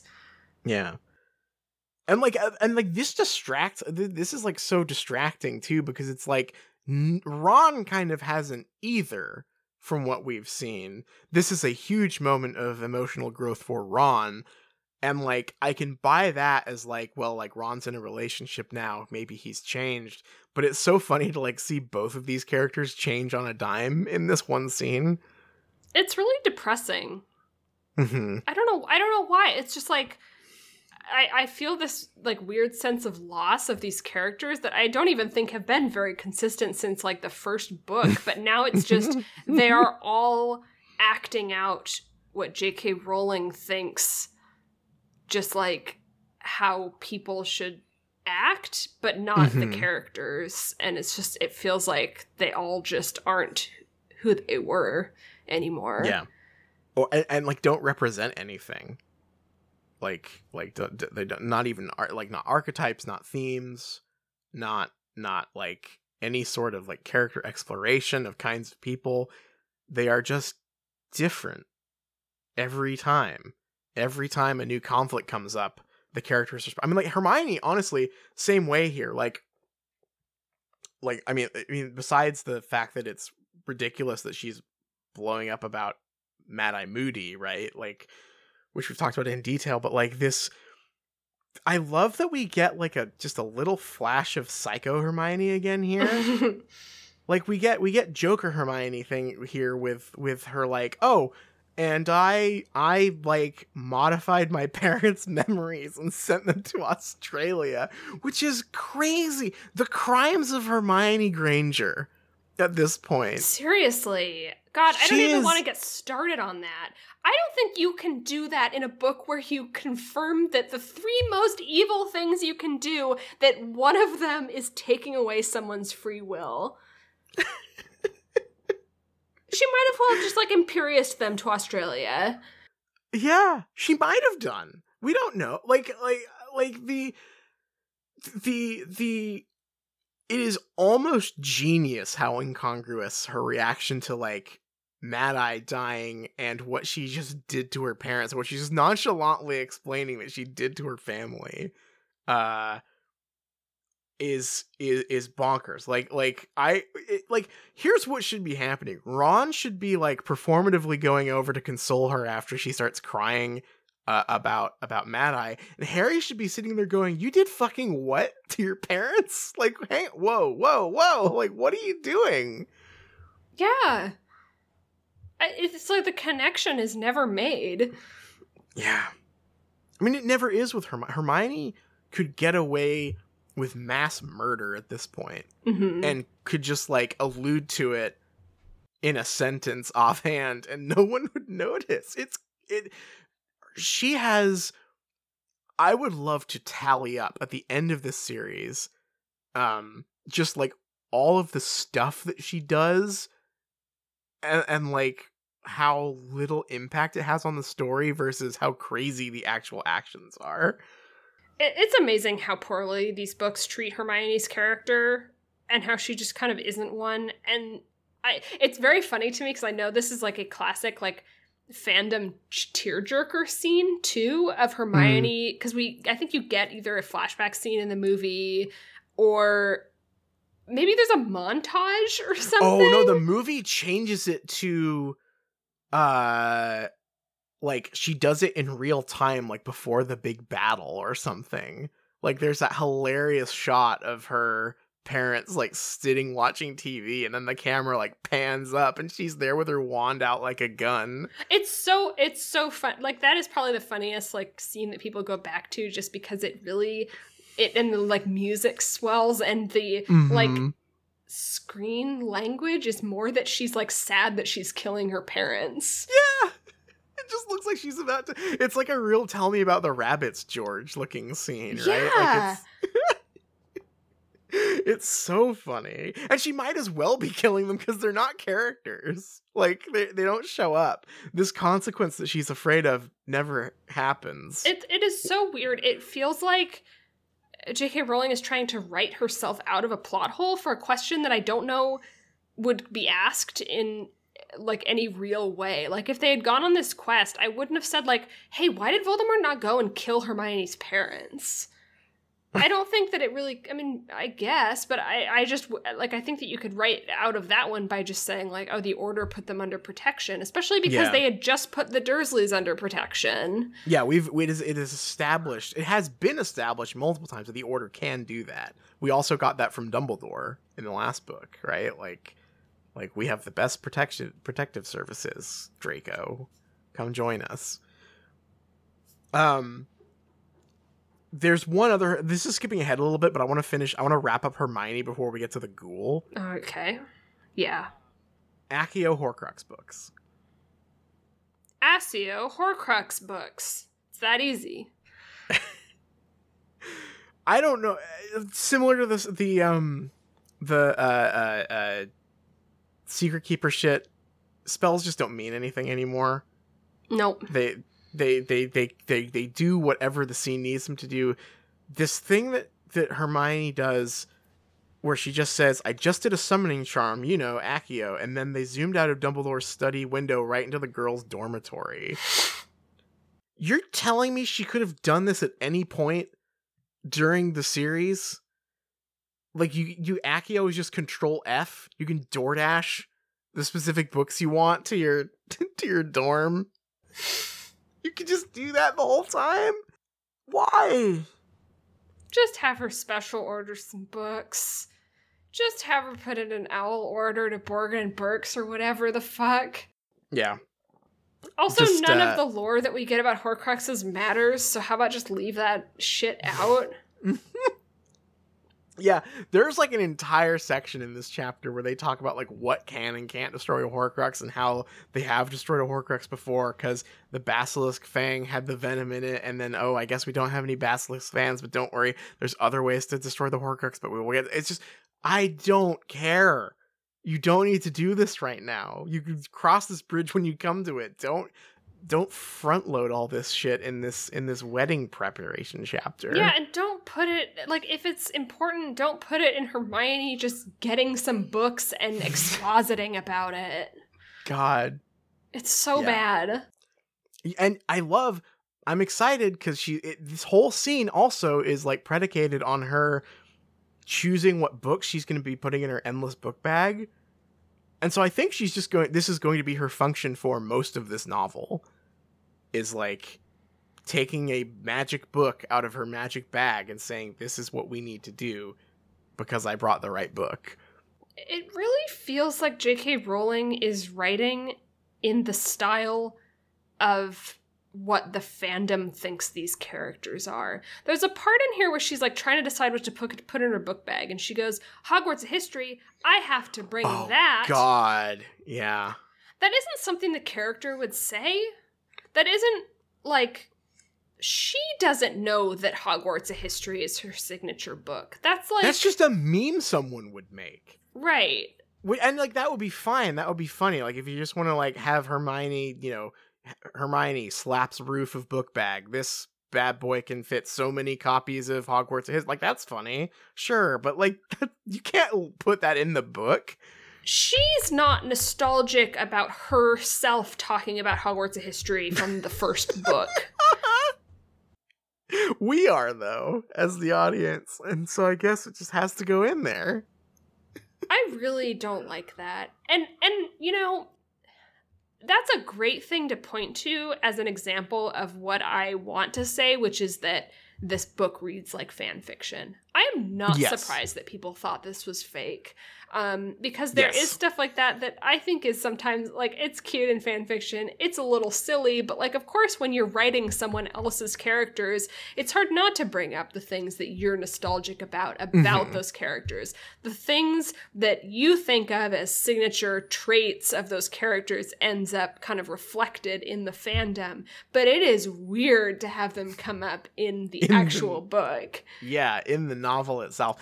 I think in that, do you remember that, like, blog that I found of, like, people posting about the leak in real time? Mm-hmm. And, like, saying, like, oh, this is obviously fake? I think one of the comments was, like, Hermione would never take Hogwarts a history like this. Yeah. Yeah. It's weird. It's, like you say, I don't blame people who thought this was fake. I wish it was fake. I wish it was fake. I wish this ghoul subplot was fake. For one, it's again just like a completely ludicrous amount of detail for a plot that just ultimately I don't think is that important. Similar to the, like, Hermione, like, blasting her parents' brains away thing. Like, I get that it's supposed to show that, like, oh, they're resolved, that these characters have so much resolve that they're going with Harry, but, like, I thought that was done and dusted in the funeral in book 6. Like, they put their feet down and said, no, we are coming with you, and that felt like enough at that point. But the part that I'm very confused about is that while Ron is detailing this plan about how they're gonna convince the Death Eaters, who, by the way, if Death Eaters showed up at the Burrow to check for Ron, I'm pretty sure they would just shoot everybody with Gunspell. Yeah. So it's a weird, like, conceit in the first place. But I was very confused by Ron talking about this plan using the pronouns we. We're going to put out the story that I'm seriously ill, which is why I can't go to school. If anyone comes calling to investigate, Mom or Dad can show them the ghoul in my bed. Which, hang on a second, I thought that Molly wanted no part of this and was desperate to keep, like, who's we? Who's been tinkering with this ghoul to make this happen other than Ron? I think that he says that, like, Arthur helps him with the spells? No, it's Fred and George. No, yeah. So Arthur Weasley, Fred, and George helped to transfigure the ghoul. So it's everyone against Molly at this point. which is the more interesting story, really. But it just doesn't come up, I guess. I don't understand this plan. So Ron, Arthur, Fred, and George put their heads together, real brain trust here, and said, okay, what's our cover story for Ron not showing up at school? I guess? And they're like, okay, here's what we're going to do. We're going to dress up the ghoul in pajamas. We're going to give it red hair and then put it in Ron's bed. And that'll be him with Spattergroit. And I guess you can't go near because it's really contagious. Yeah. And he smells bad. And smells bad. I want to know what very narrow circumstance this helps. Like, okay, so Ron doesn't show up for school, which we also know is okay because Fred and George dropped out after they turned 16. They did not go to their 7th year at Hogwarts. So Hogwarts, which is now under the control of the Death Eaters, are they gonna, like, send Alecto Caro to go do, like, a wellness check at the Weasley house? Be like, your son didn't show up to school. We want to see that he's okay. And then they're gonna, like, take them up to the room, and they're gonna look and be like, everything looks fine here, and just leave it at that? Why don't they just Why don't they just get a secret keeper to hide the location of the burrow so that can't happen? I thought they already did, too. Right, it's crazy. It's written in there. Yeah. I don't understand what this plan does. Like, I can't come up with a circumstance that this does anything. Like, I'm racking my brains to come up with what scenario has to happen that is solved by the ghoul. And the thing is, I realize that everything we're saying here could just be explained away with, well, of course it's a stupid plan and it backfires. But I don't think that that's the case. I think this is genuinely all written out here in detail just for the sake of Harry going, oh, well, okay, I guess you are committed to this. Oh, you transfigured a ghoul? Yeah, like, it's just, like, pretty nonsensical overall. It's getting bogged down in details you just don't need to explain. Yeah, and really, like, the stakes of the situation are so confusing to go like, we are explained Hermione's thing first, and then immediately to Ron's just, like, really stupid plan that works in, like, fucking Goldilocks and the Three Bears. Yeah, in a spy novel. Or I guess at this point it's like a Lord of the Rings novel, but yeah, it's like this plan would be perfect in like book 1 tone, right? Like this would be pretty funny. But like now that like the Death Eaters are like the SS knocking on your door to see if you're a collaborator or whatever, it's like it suddenly becomes a lot less like you don't really have much room for jokes anymore. These plans have got to be real plans. They can't just be goofs. Yeah, because the stakes, as we're supposed to believe in them, is that if the Death Eaters are knocking on your door, they're probably blowing your house up. Yeah. We have this whole like premise of like, oh, the world is living in fear because the Death Eaters are like kidnapping and disappearing people or blowing things. Like, I think if a Death Eater shows up, you're basically like, it's do or die, right? Like you've either got to kill them before they kill you at that stage. I mean, we literally had an argument with Lupin about lethal force last chapter. Yeah. Yeah. I am fatigued. Yeah. I am fatigued, and I feel like I have so much more still. Yes, and yet I've got so much here. We've got to talk about Hermione getting weirdly Catholic in this scene. When did she do that? Because a Horcrux is the complete opposite of a human being. Seeing that Harry and Ron looked thoroughly confused, Hermione hurried on. Look, if I picked up a sword right now, Ron, and ran you through with it, I wouldn't damage your soul at all. Which would be a real comfort to me, I'm sure, said Ron. Harry laughed. It should be, actually, said Hermione. Hermione taking an aside here to talk about the importance of the soul. Of the unbroken, immortal human soul. Thank you, Hermione. That makes a lot of sense if I don't already have context for that. I think that, like, in addition to that, somehow during this, like, Horcrux lore dump, which I'm pretty sure is just, like, wholly irrelevant, I don't think it matters at all, but there's this part where it just, like, completely destroys the premise of book 6, where they talk about, like, Voldemort already knew how to make Horcruxes, and then someone says, like, okay, then why did we need to figure out what Slughorn told him if he already, like, why would he ask Slughorn if he already knew how to do it? And then it's like, yeah, but he didn't ask Slughorn how to make a Horcrux, he just asked him if he could do it multiple times. That's the big mystery in book 6. Like, what did he ask Slughorn? And the answer is, hey, this thing that I can already do, can I do it 2 times? 3 times?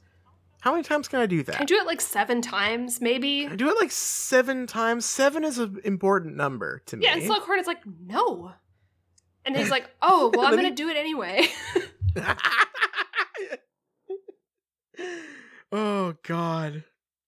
Okay. Should we skip ahead to the last scene here with the Delacours arriving? Yeah. The Delacours are here. A lot going on here. First, I just have to give J.K. Rowling the big ol' slow clap for the really weird fat phobia with Monsieur Delacour. Oh yeah, oh my god. Nowhere near as attractive as his wife. He was a head shorter and extremely plump, with a little pointed black beard. However, he looked good-natured. I like this idea that, like, however is really a key word there. Oh, this guy's fat, but he looks good-natured. On the other hand, he does look good-natured. What the fuck? She can't stop herself. But worst of all, speaking of being unable to stop herself, and speaking of please, why did an editor not step in here? I will give you this one. We had our meet. We had our tasty, I guess, let's see. We had our tasty side with the other one. And now here's the dessert. In this completely bonkers series of events in this chapter, let's talk about Gabrielle. Enchanté, she said. That's Madame Delacour. Your husband has been telling us such amusing stories. Mr. Weasley gave a maniacal laugh. Mrs. Weasley threw him a look, upon which he became immediately silent and assumed an expression appropriate to the sickbed of a close friend. So far, so good. And of course, you have met my little daughter, Gabrielle, said Monsieur Delacour. Gabrielle was Fleur in miniature, 11 years old. With waist-length hair of pure silvery blonde, she gave Mrs. Weasley a dazzling smile and hugged her, and then threw Harry a glowing look, batting her eyelashes. Ginny cleared her throat loudly. So this is crazy. This is horrible crazy. And when I was at work and I was talking to you about this like a little bit, and I was like, I certainly read it wrong. I certainly must have. She must have been 11 when we met her in book 4, which would make her 4, 5, 6, 7, like 13 or 14 here, which is still weird, like, because Ginny is 16, 17, she's 16, I think, or is about to become 16, and she's 15. She's 15, and to have her be like, I'm jealous, or like, I need to intervene here when a 13-year-old like quote unquote like flirts with my ex-boyfriend is like gross. But no, I didn't read it wrong. Gabrielle is 11. She is a baby. She's a little baby. J.K. Rowling, what are you doing? This is so crazy. I don't know what to do. This single-handedly makes me hate Ginny. Like, I'm sorry, but if you are 16 and you're getting, like, jealous of, like, a little baby, when, like, you think that she's, like, flirting with Harry? I don't know what to do. It's also written like she is flirting with Harry, kind of. Like, why set up this like jealous girlfriend joke with an 11-year-old at all? It's so nasty. I'm gonna tell you, the only creature I was batting my eyelashes at 11 years old was Pikachu. I liked Pokemon when I was 11. Oh my god. What the fuck? This raises so many horrible questions that I just do not want Harry Potter to get into. Like, it's just it's gross. So slimy. Like, I know this is just like classic like bullshit. Like little kid, like a little kid like likes like an older kid, and all the parents are like, "Oh, she has a crush on him," but it's just icky. Get rid of that. I hate it. Well, it's especially like, I think it's already grody, but I think what gives it that extra level of like slime that makes me want to take a shower is this like this comes right after the joke about Mr. Weasley getting velaed by the wife here. Oh yeah, because they're of a species that just makes men really horny. Yeah, and so like the idea that like telling this joke right after that joke like just makes me hyper aware and uncomfortable of this idea that's like, does that mean that the like Vela children have that power too? Because that is so unbelievably fucked up. Don't go there. Like, don't, like, Big red X. Joe, you can't make this joke. You can't make this goof here. Big no. That's not good. Don't do this like to me. It. Between this line and like the Molly having the same eyes as Ginny, I'm just like, yeah. Where are the editors? Editors, did you miss this chapter? Did you not read this one with the pages stuck together? Step in. It's your job to step in and say like, okay, we cannot have 11-year-old Vela jokes.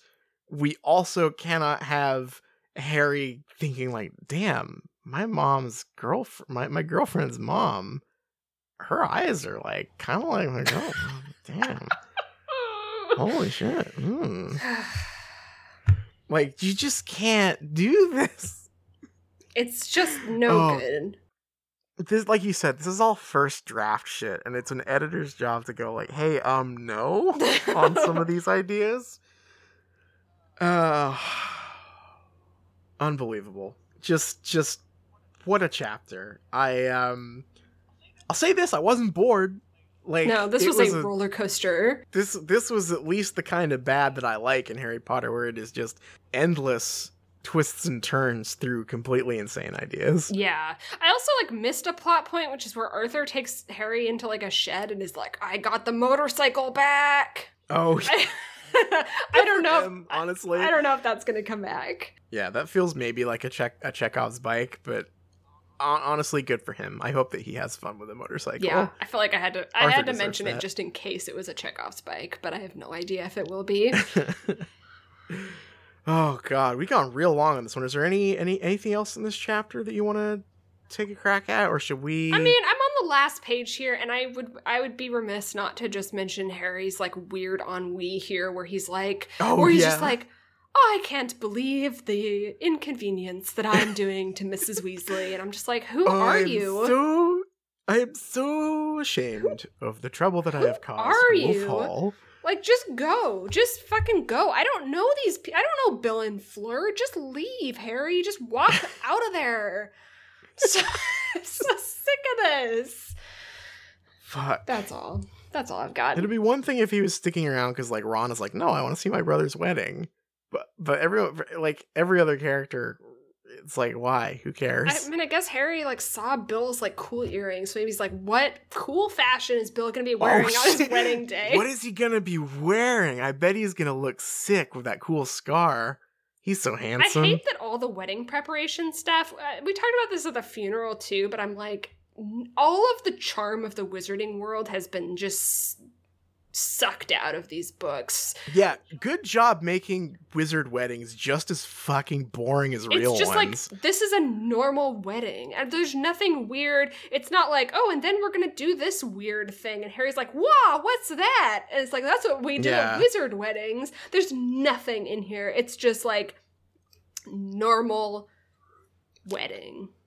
Just J.K. Rowling just wrote a wedding she wanted to have. Right, which is just, again, like, that's her in there. Like, it's just like, that's all for her. That's like, oh, weddings are so wonderful and magical. I'm going to write this wedding, and Harry's also going to care about this wedding. And it's, I don't know, maybe there's going to be some weird wedding shit in the actual wedding chapter, but so far it's just like, this is just a normal wedding. They've even got people coming to make a tent.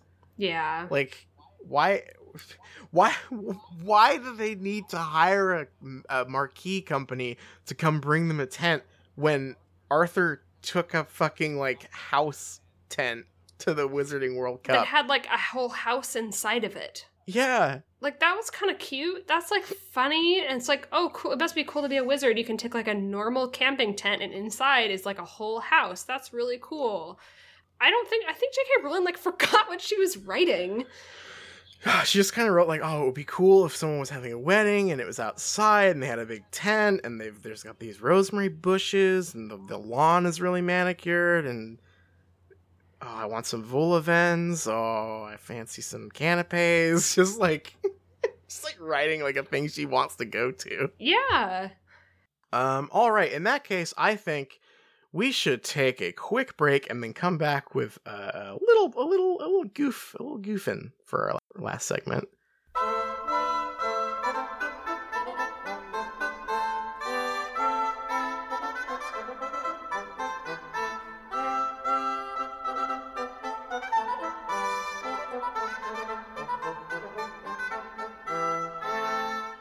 Hello, everyone, and welcome back. This book has got us in our thoughts, in our heads about how, damn, this thing sure felt fake. This book sure feels fake. I do not blame the people who thought it was fake. I could certainly see why they might, and I did some poking around because there is a lot of stuff left on the internet from 2007, like, as this leak was happening and as the release of the book was imminent. I found a fantastic LiveJournal post while searching a thread about the leak on maybe a little website you remember, ZeldaUniverse.net. Oh, hell yeah. Yeah, there was a ZeldaUniverse.net thread that led me to this post. I'll preface this post a little bit with some of the posts from ZeldaUniverse.net, which is a forum I used to love dearly. Let's see. This would be very fanfic, much like the entire epilogue. Look at the page number at the bottom of the first page. Can't read it, but it looks like either 253 or 753. But guess what? The British publication is 608 pages, and the American publication is 784. Unless you decided to use 500-something point font, or 20-something extra pages at the end of the book to make it look thicker, then it's a hoax, and there aren't those pages, because look at the one there. It's the last one in the book, not about the author or notes, about the illustrator of which to speak. Not to mention, just read the language. Crisp and golden as an apple? I mean, come on. That's what we call 5th grade imagery. And that last sentence, what the heck is that? It's incredibly camp. And then, so this was the point where I had to Google crisp and golden as an apple, because I was like, oh, is this the fake leak? Because there was the fake leak that circulated. But no, crisp and golden as an apple is in the real epilogue. It's in the epilogue? I believe so, yeah. Wow. Or somewhere. It is a real line in the book. This post continues. I'm not going to keep a completely closed mind and say that this cannot possibly be the epilogue, but I'm seriously hoping it isn't, because it is all reused name dropping, all's wells, idealism, and total steaming smut. So that is a lovely post from someone on ZeldaUniverse.net. But someone else in the thread linked to this LiveJournal post, which, of course, we all know the leak that they are talking about is real, but I just would like to read a little bit about, the mindset people were in when they read this book for the first time, photographed on someone's carpet and hosted on PhotoBucket. Absolutely. Before you do that, I will say, the epilogue starts with the sentences, autumn seemed to arrive suddenly that year. The morning of the 1st September was crisp and golden as an apple. I love that that's the line that they focused on. Okay. This is called Harry Potter and the Dubious Hullabaloo. It is the final countdown week before the release of the 7th Harry Potter volume, and a sudden uproar has appeared upon the horizon. The circus has come to town.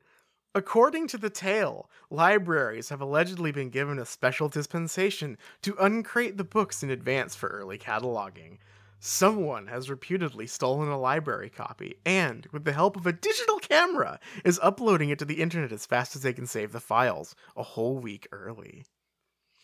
Well, okay. I have drifted along happily enough for the past couple of years, letting this page sit online as a dead journal, giving myself a base and an online identity from which to post responses in other people's journals. I love posts so much. Posting rules. But this pretty much dictates that I finally must post something here of my own.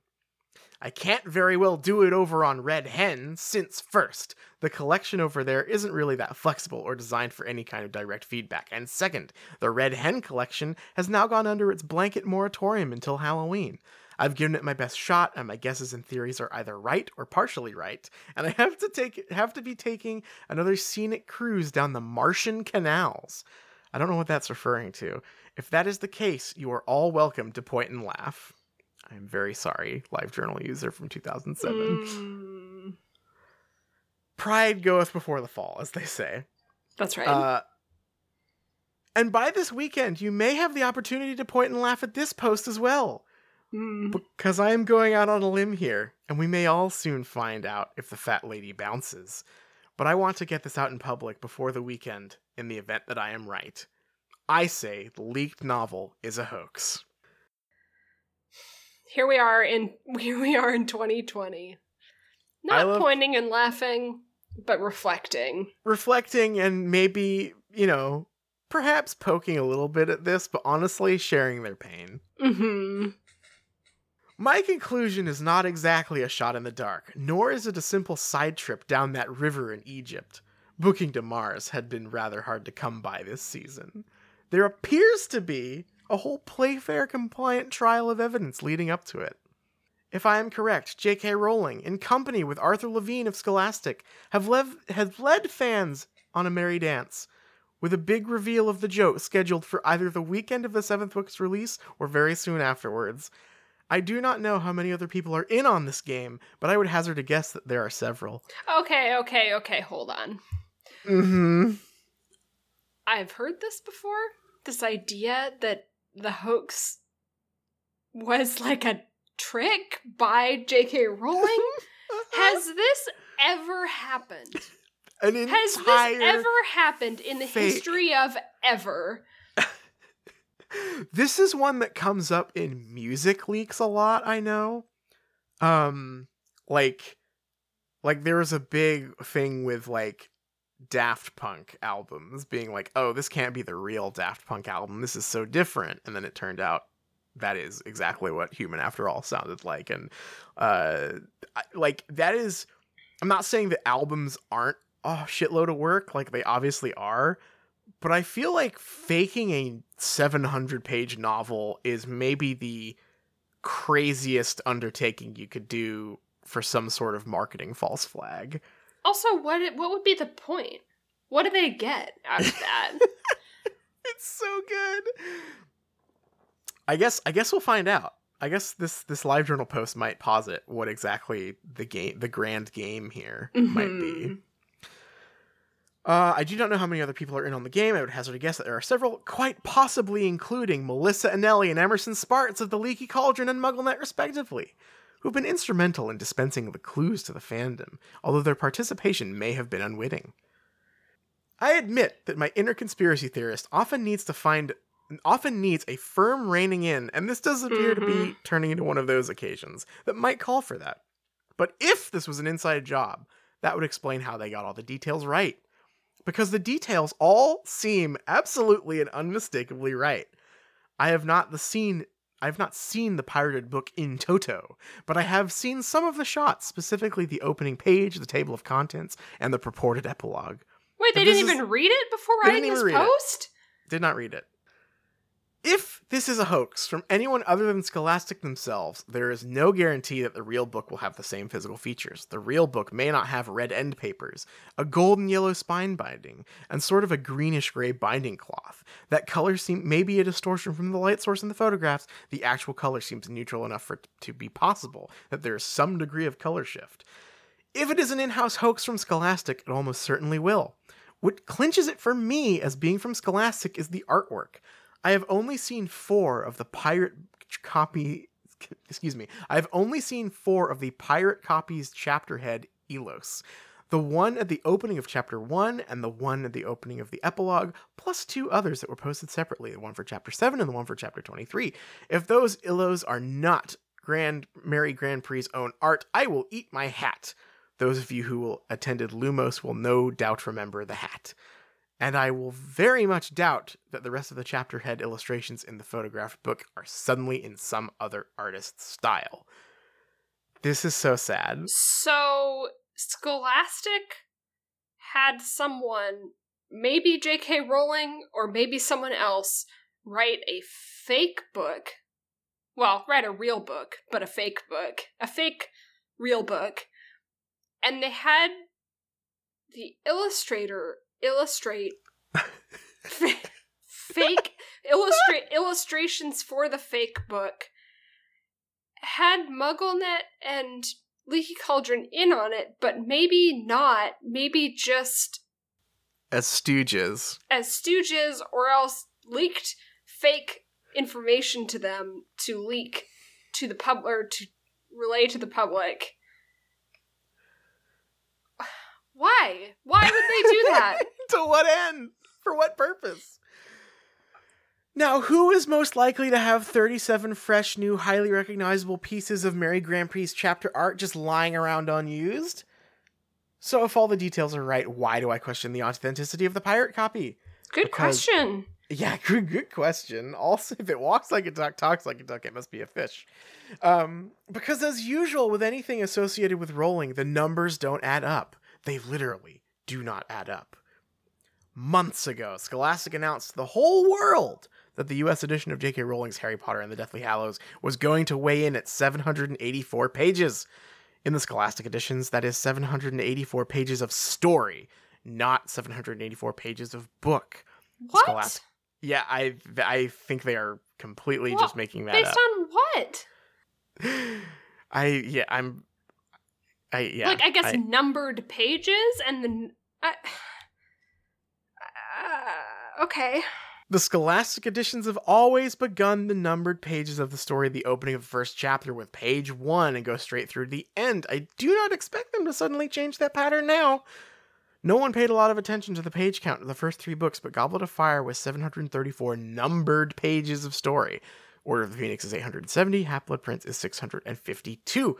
Over on MuggleNet, even as I type, there is a link to an interview with Jim Dale, which reiterates that the ink and paper edition of Deathly Hallows weighs in at 784 pages.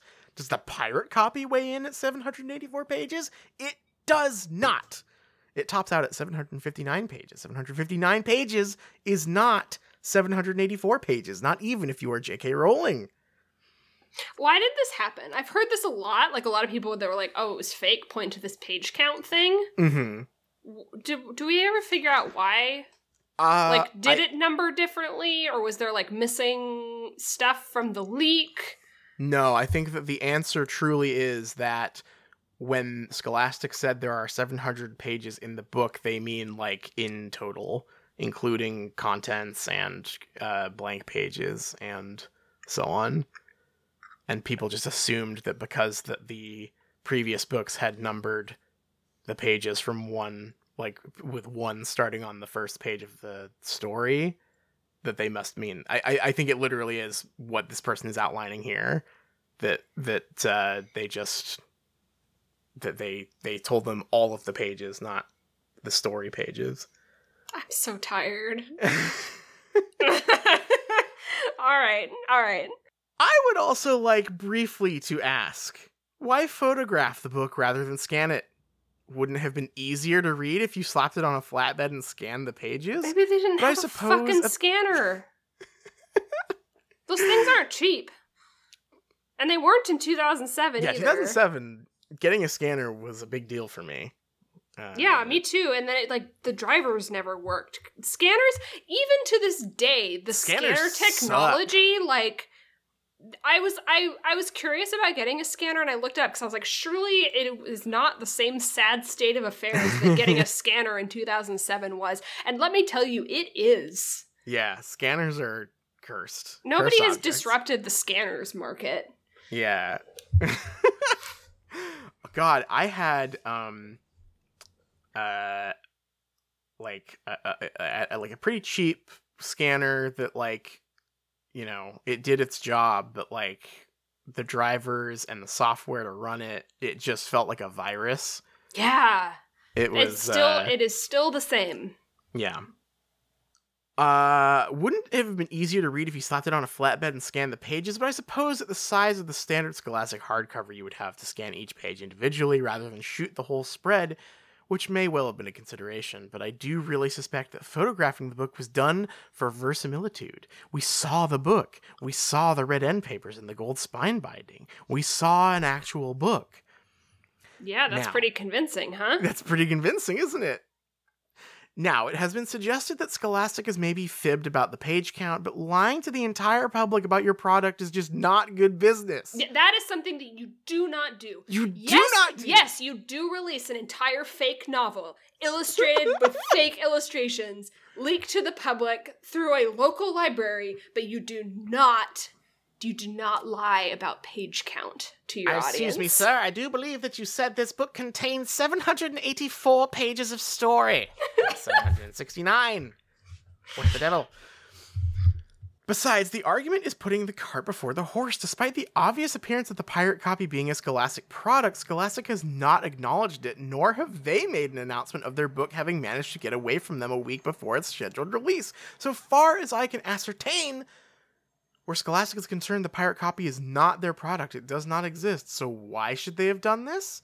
Well, I think it comes down to, are you ready? Are you ready for their prediction?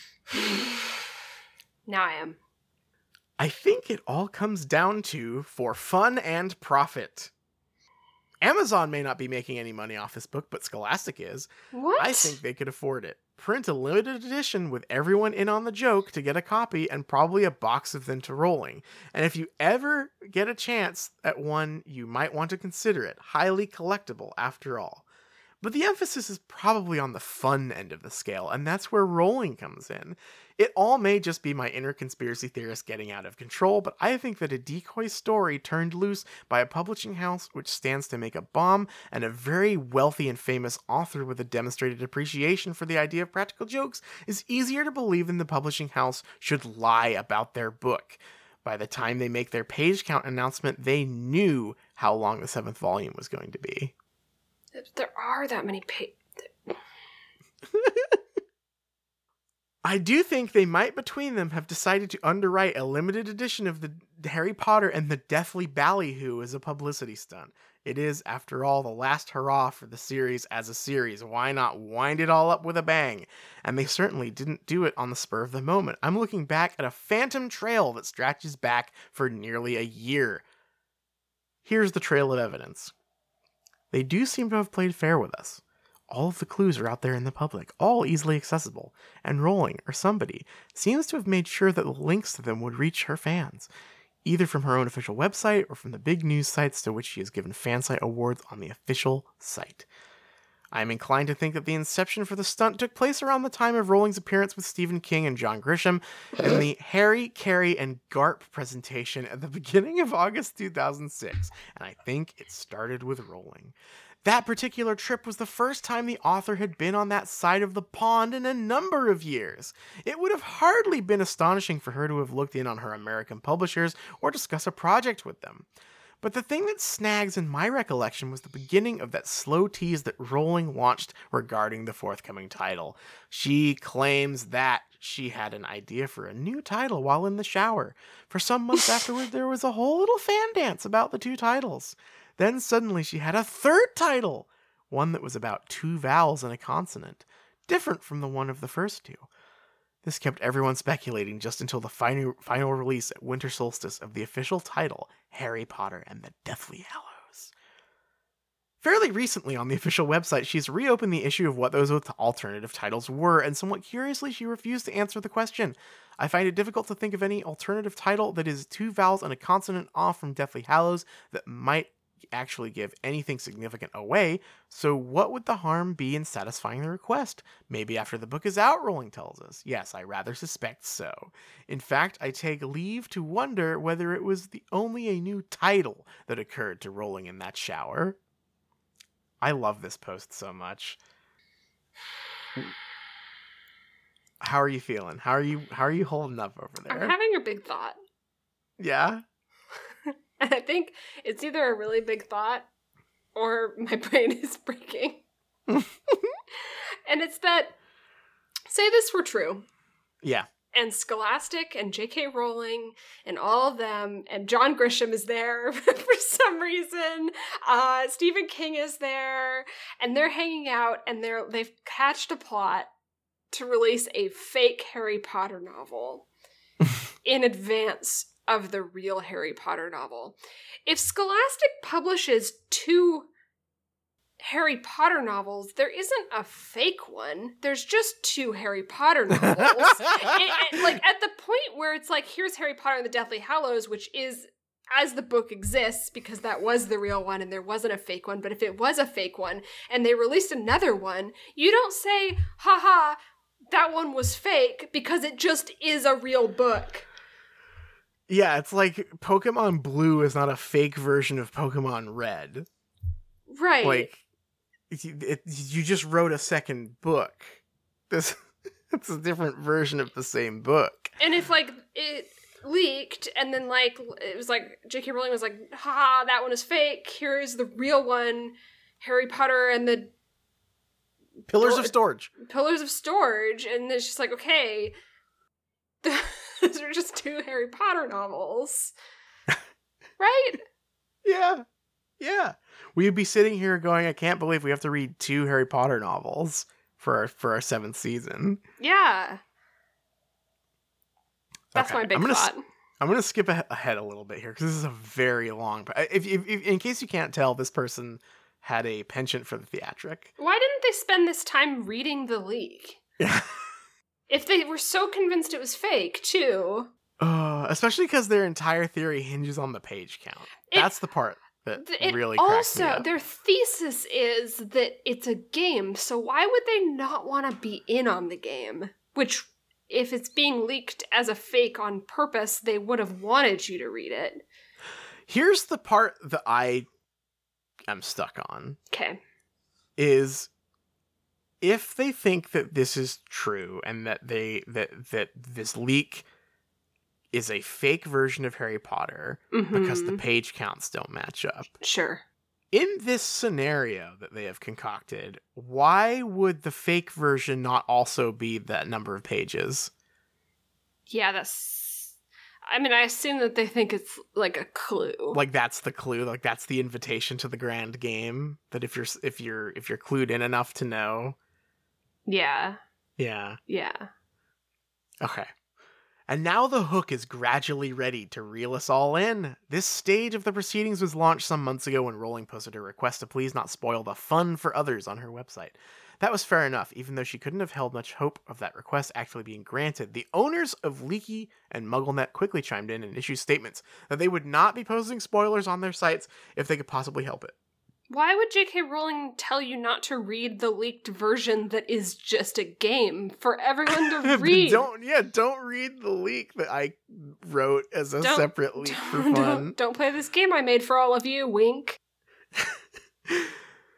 Then Rowling appeared on a certain Mr. Ross's talk show, which almost immediately hit the web as a YouTube file in which all of the spoilers... I'd love to log in and watch all of the YouTube files. The YouTube files that are hitting the web are some of my favorite files on the internet, I must say. In which the issue of spoilers was deliberately raised, and in which Miss Rowling pointed out that all of the novels so far had been spoiled before their official release, i.e. a strong suggestion that this one probably will be too. And then, right about at the same time, a number of links went up, referencing a projected documentary on Rowling and her work, which is scheduled for later this year. And possibly, LeakyNet and MuggleNet, possibly leaky as well, posted one which, despite the announcement that MuggleNet would not be posting spoilers, included a possible spoiler warning to an article from The Guardian alluding to video clips from the project in which Rowling had unquestionably taken part. Now, I did not see these clips, but news gets around. I was told, and have heard from too many sources to particularly doubt it, that in the course of this teaser for the documentary, there was a brief shot of the opening paragraph and the first exchange of dialogue from the first chapter of the book. Well, okay, that is the kind of thing that may well be released with the authors and publishers' sanction as an official teaser for the book. You aren't going to get a lot of spoilage from the opening paragraph of a book that goes on for another 783 pages. Only, it is exactly the same opening and paragraph and dialogue exchange as in the pirate copy. Bingo. That was the hook. What? Now we sit back and wait for the big reveal of the sting. What? This is so sad. I feel so bad for them. This grand stratagem that they have concocted that, like, everything in the leak will look exactly like the real thing we've been shown. Only the page numbers are different, and so the game is afoot. What? I don't have as much sympathy only because they didn't read the leak. So this isn't even like I read it and it sucked and now I think it's a game because I'm in denial. Yeah. Yeah. Just read it. I can't do this. I can't argue with this person writing this in 2007. Yeah, so that is, I will leave it there. There is more to this post, but like it just kind of goes on with a bunch of edits, more wishful thinking. There is one incredible comment. Mm. I really, really wish you had been right about this, sigh. And then the OP replied, "Well, yeah, bummer." Oh. Oh, I feel so bad for them. I also wish it was fake. Maybe it still is. Maybe the game is still going. The game is still going. This is the thing. The game. This is what J.K. Rowling is going to come back with to Twitter when she's done retweeting Icabox. She's going to be like, did everyone know that I actually wrote a second Deathly Hallows version? Actually, the first one is fake, and so also the movies that were released are also fake. we had all the actors come in. We have a new Deathly Hallows, but they're fake.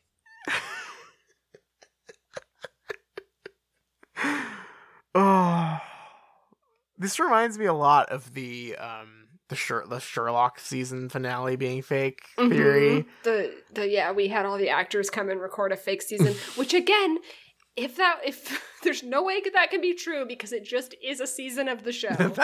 You can't just say that was fake. What do you mean it's fake?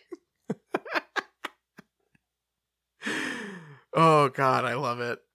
But yeah, what a bummer for them. Like I said, not here to point and laugh, but to share their pain, I think, because I too have been reading this book so far and been going, damn, wish this had been fake. It sure fucking feels fake? Like it. Yeah, sometimes I feel like I got like the wrong copy. I'm like, I got a haunted copy. Alas, this is the version we have, and we should probably take it to the close. What do you say? Sounds good.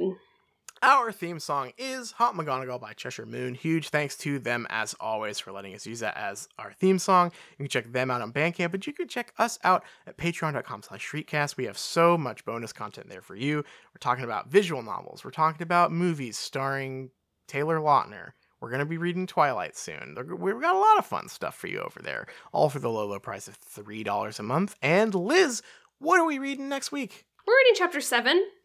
It's called The Will of Albus Dumbledore. Ooh, damn. Now, if there's something that sounds even more exciting than a wedding, it's time to execute the will. A will and testament reading. Woohoo! We're just getting all the hits. Oh, God. And even if you have access to the super special, Scholastic funded, J.K. Rowling written, Marie Grand Prix illustrated leak, please read another book. Please read another book. But there's a lady there, makes ocean roar seem tame. Better know what you're after if you catch her eye. 'Cause this hot mama is just a cat in disguise.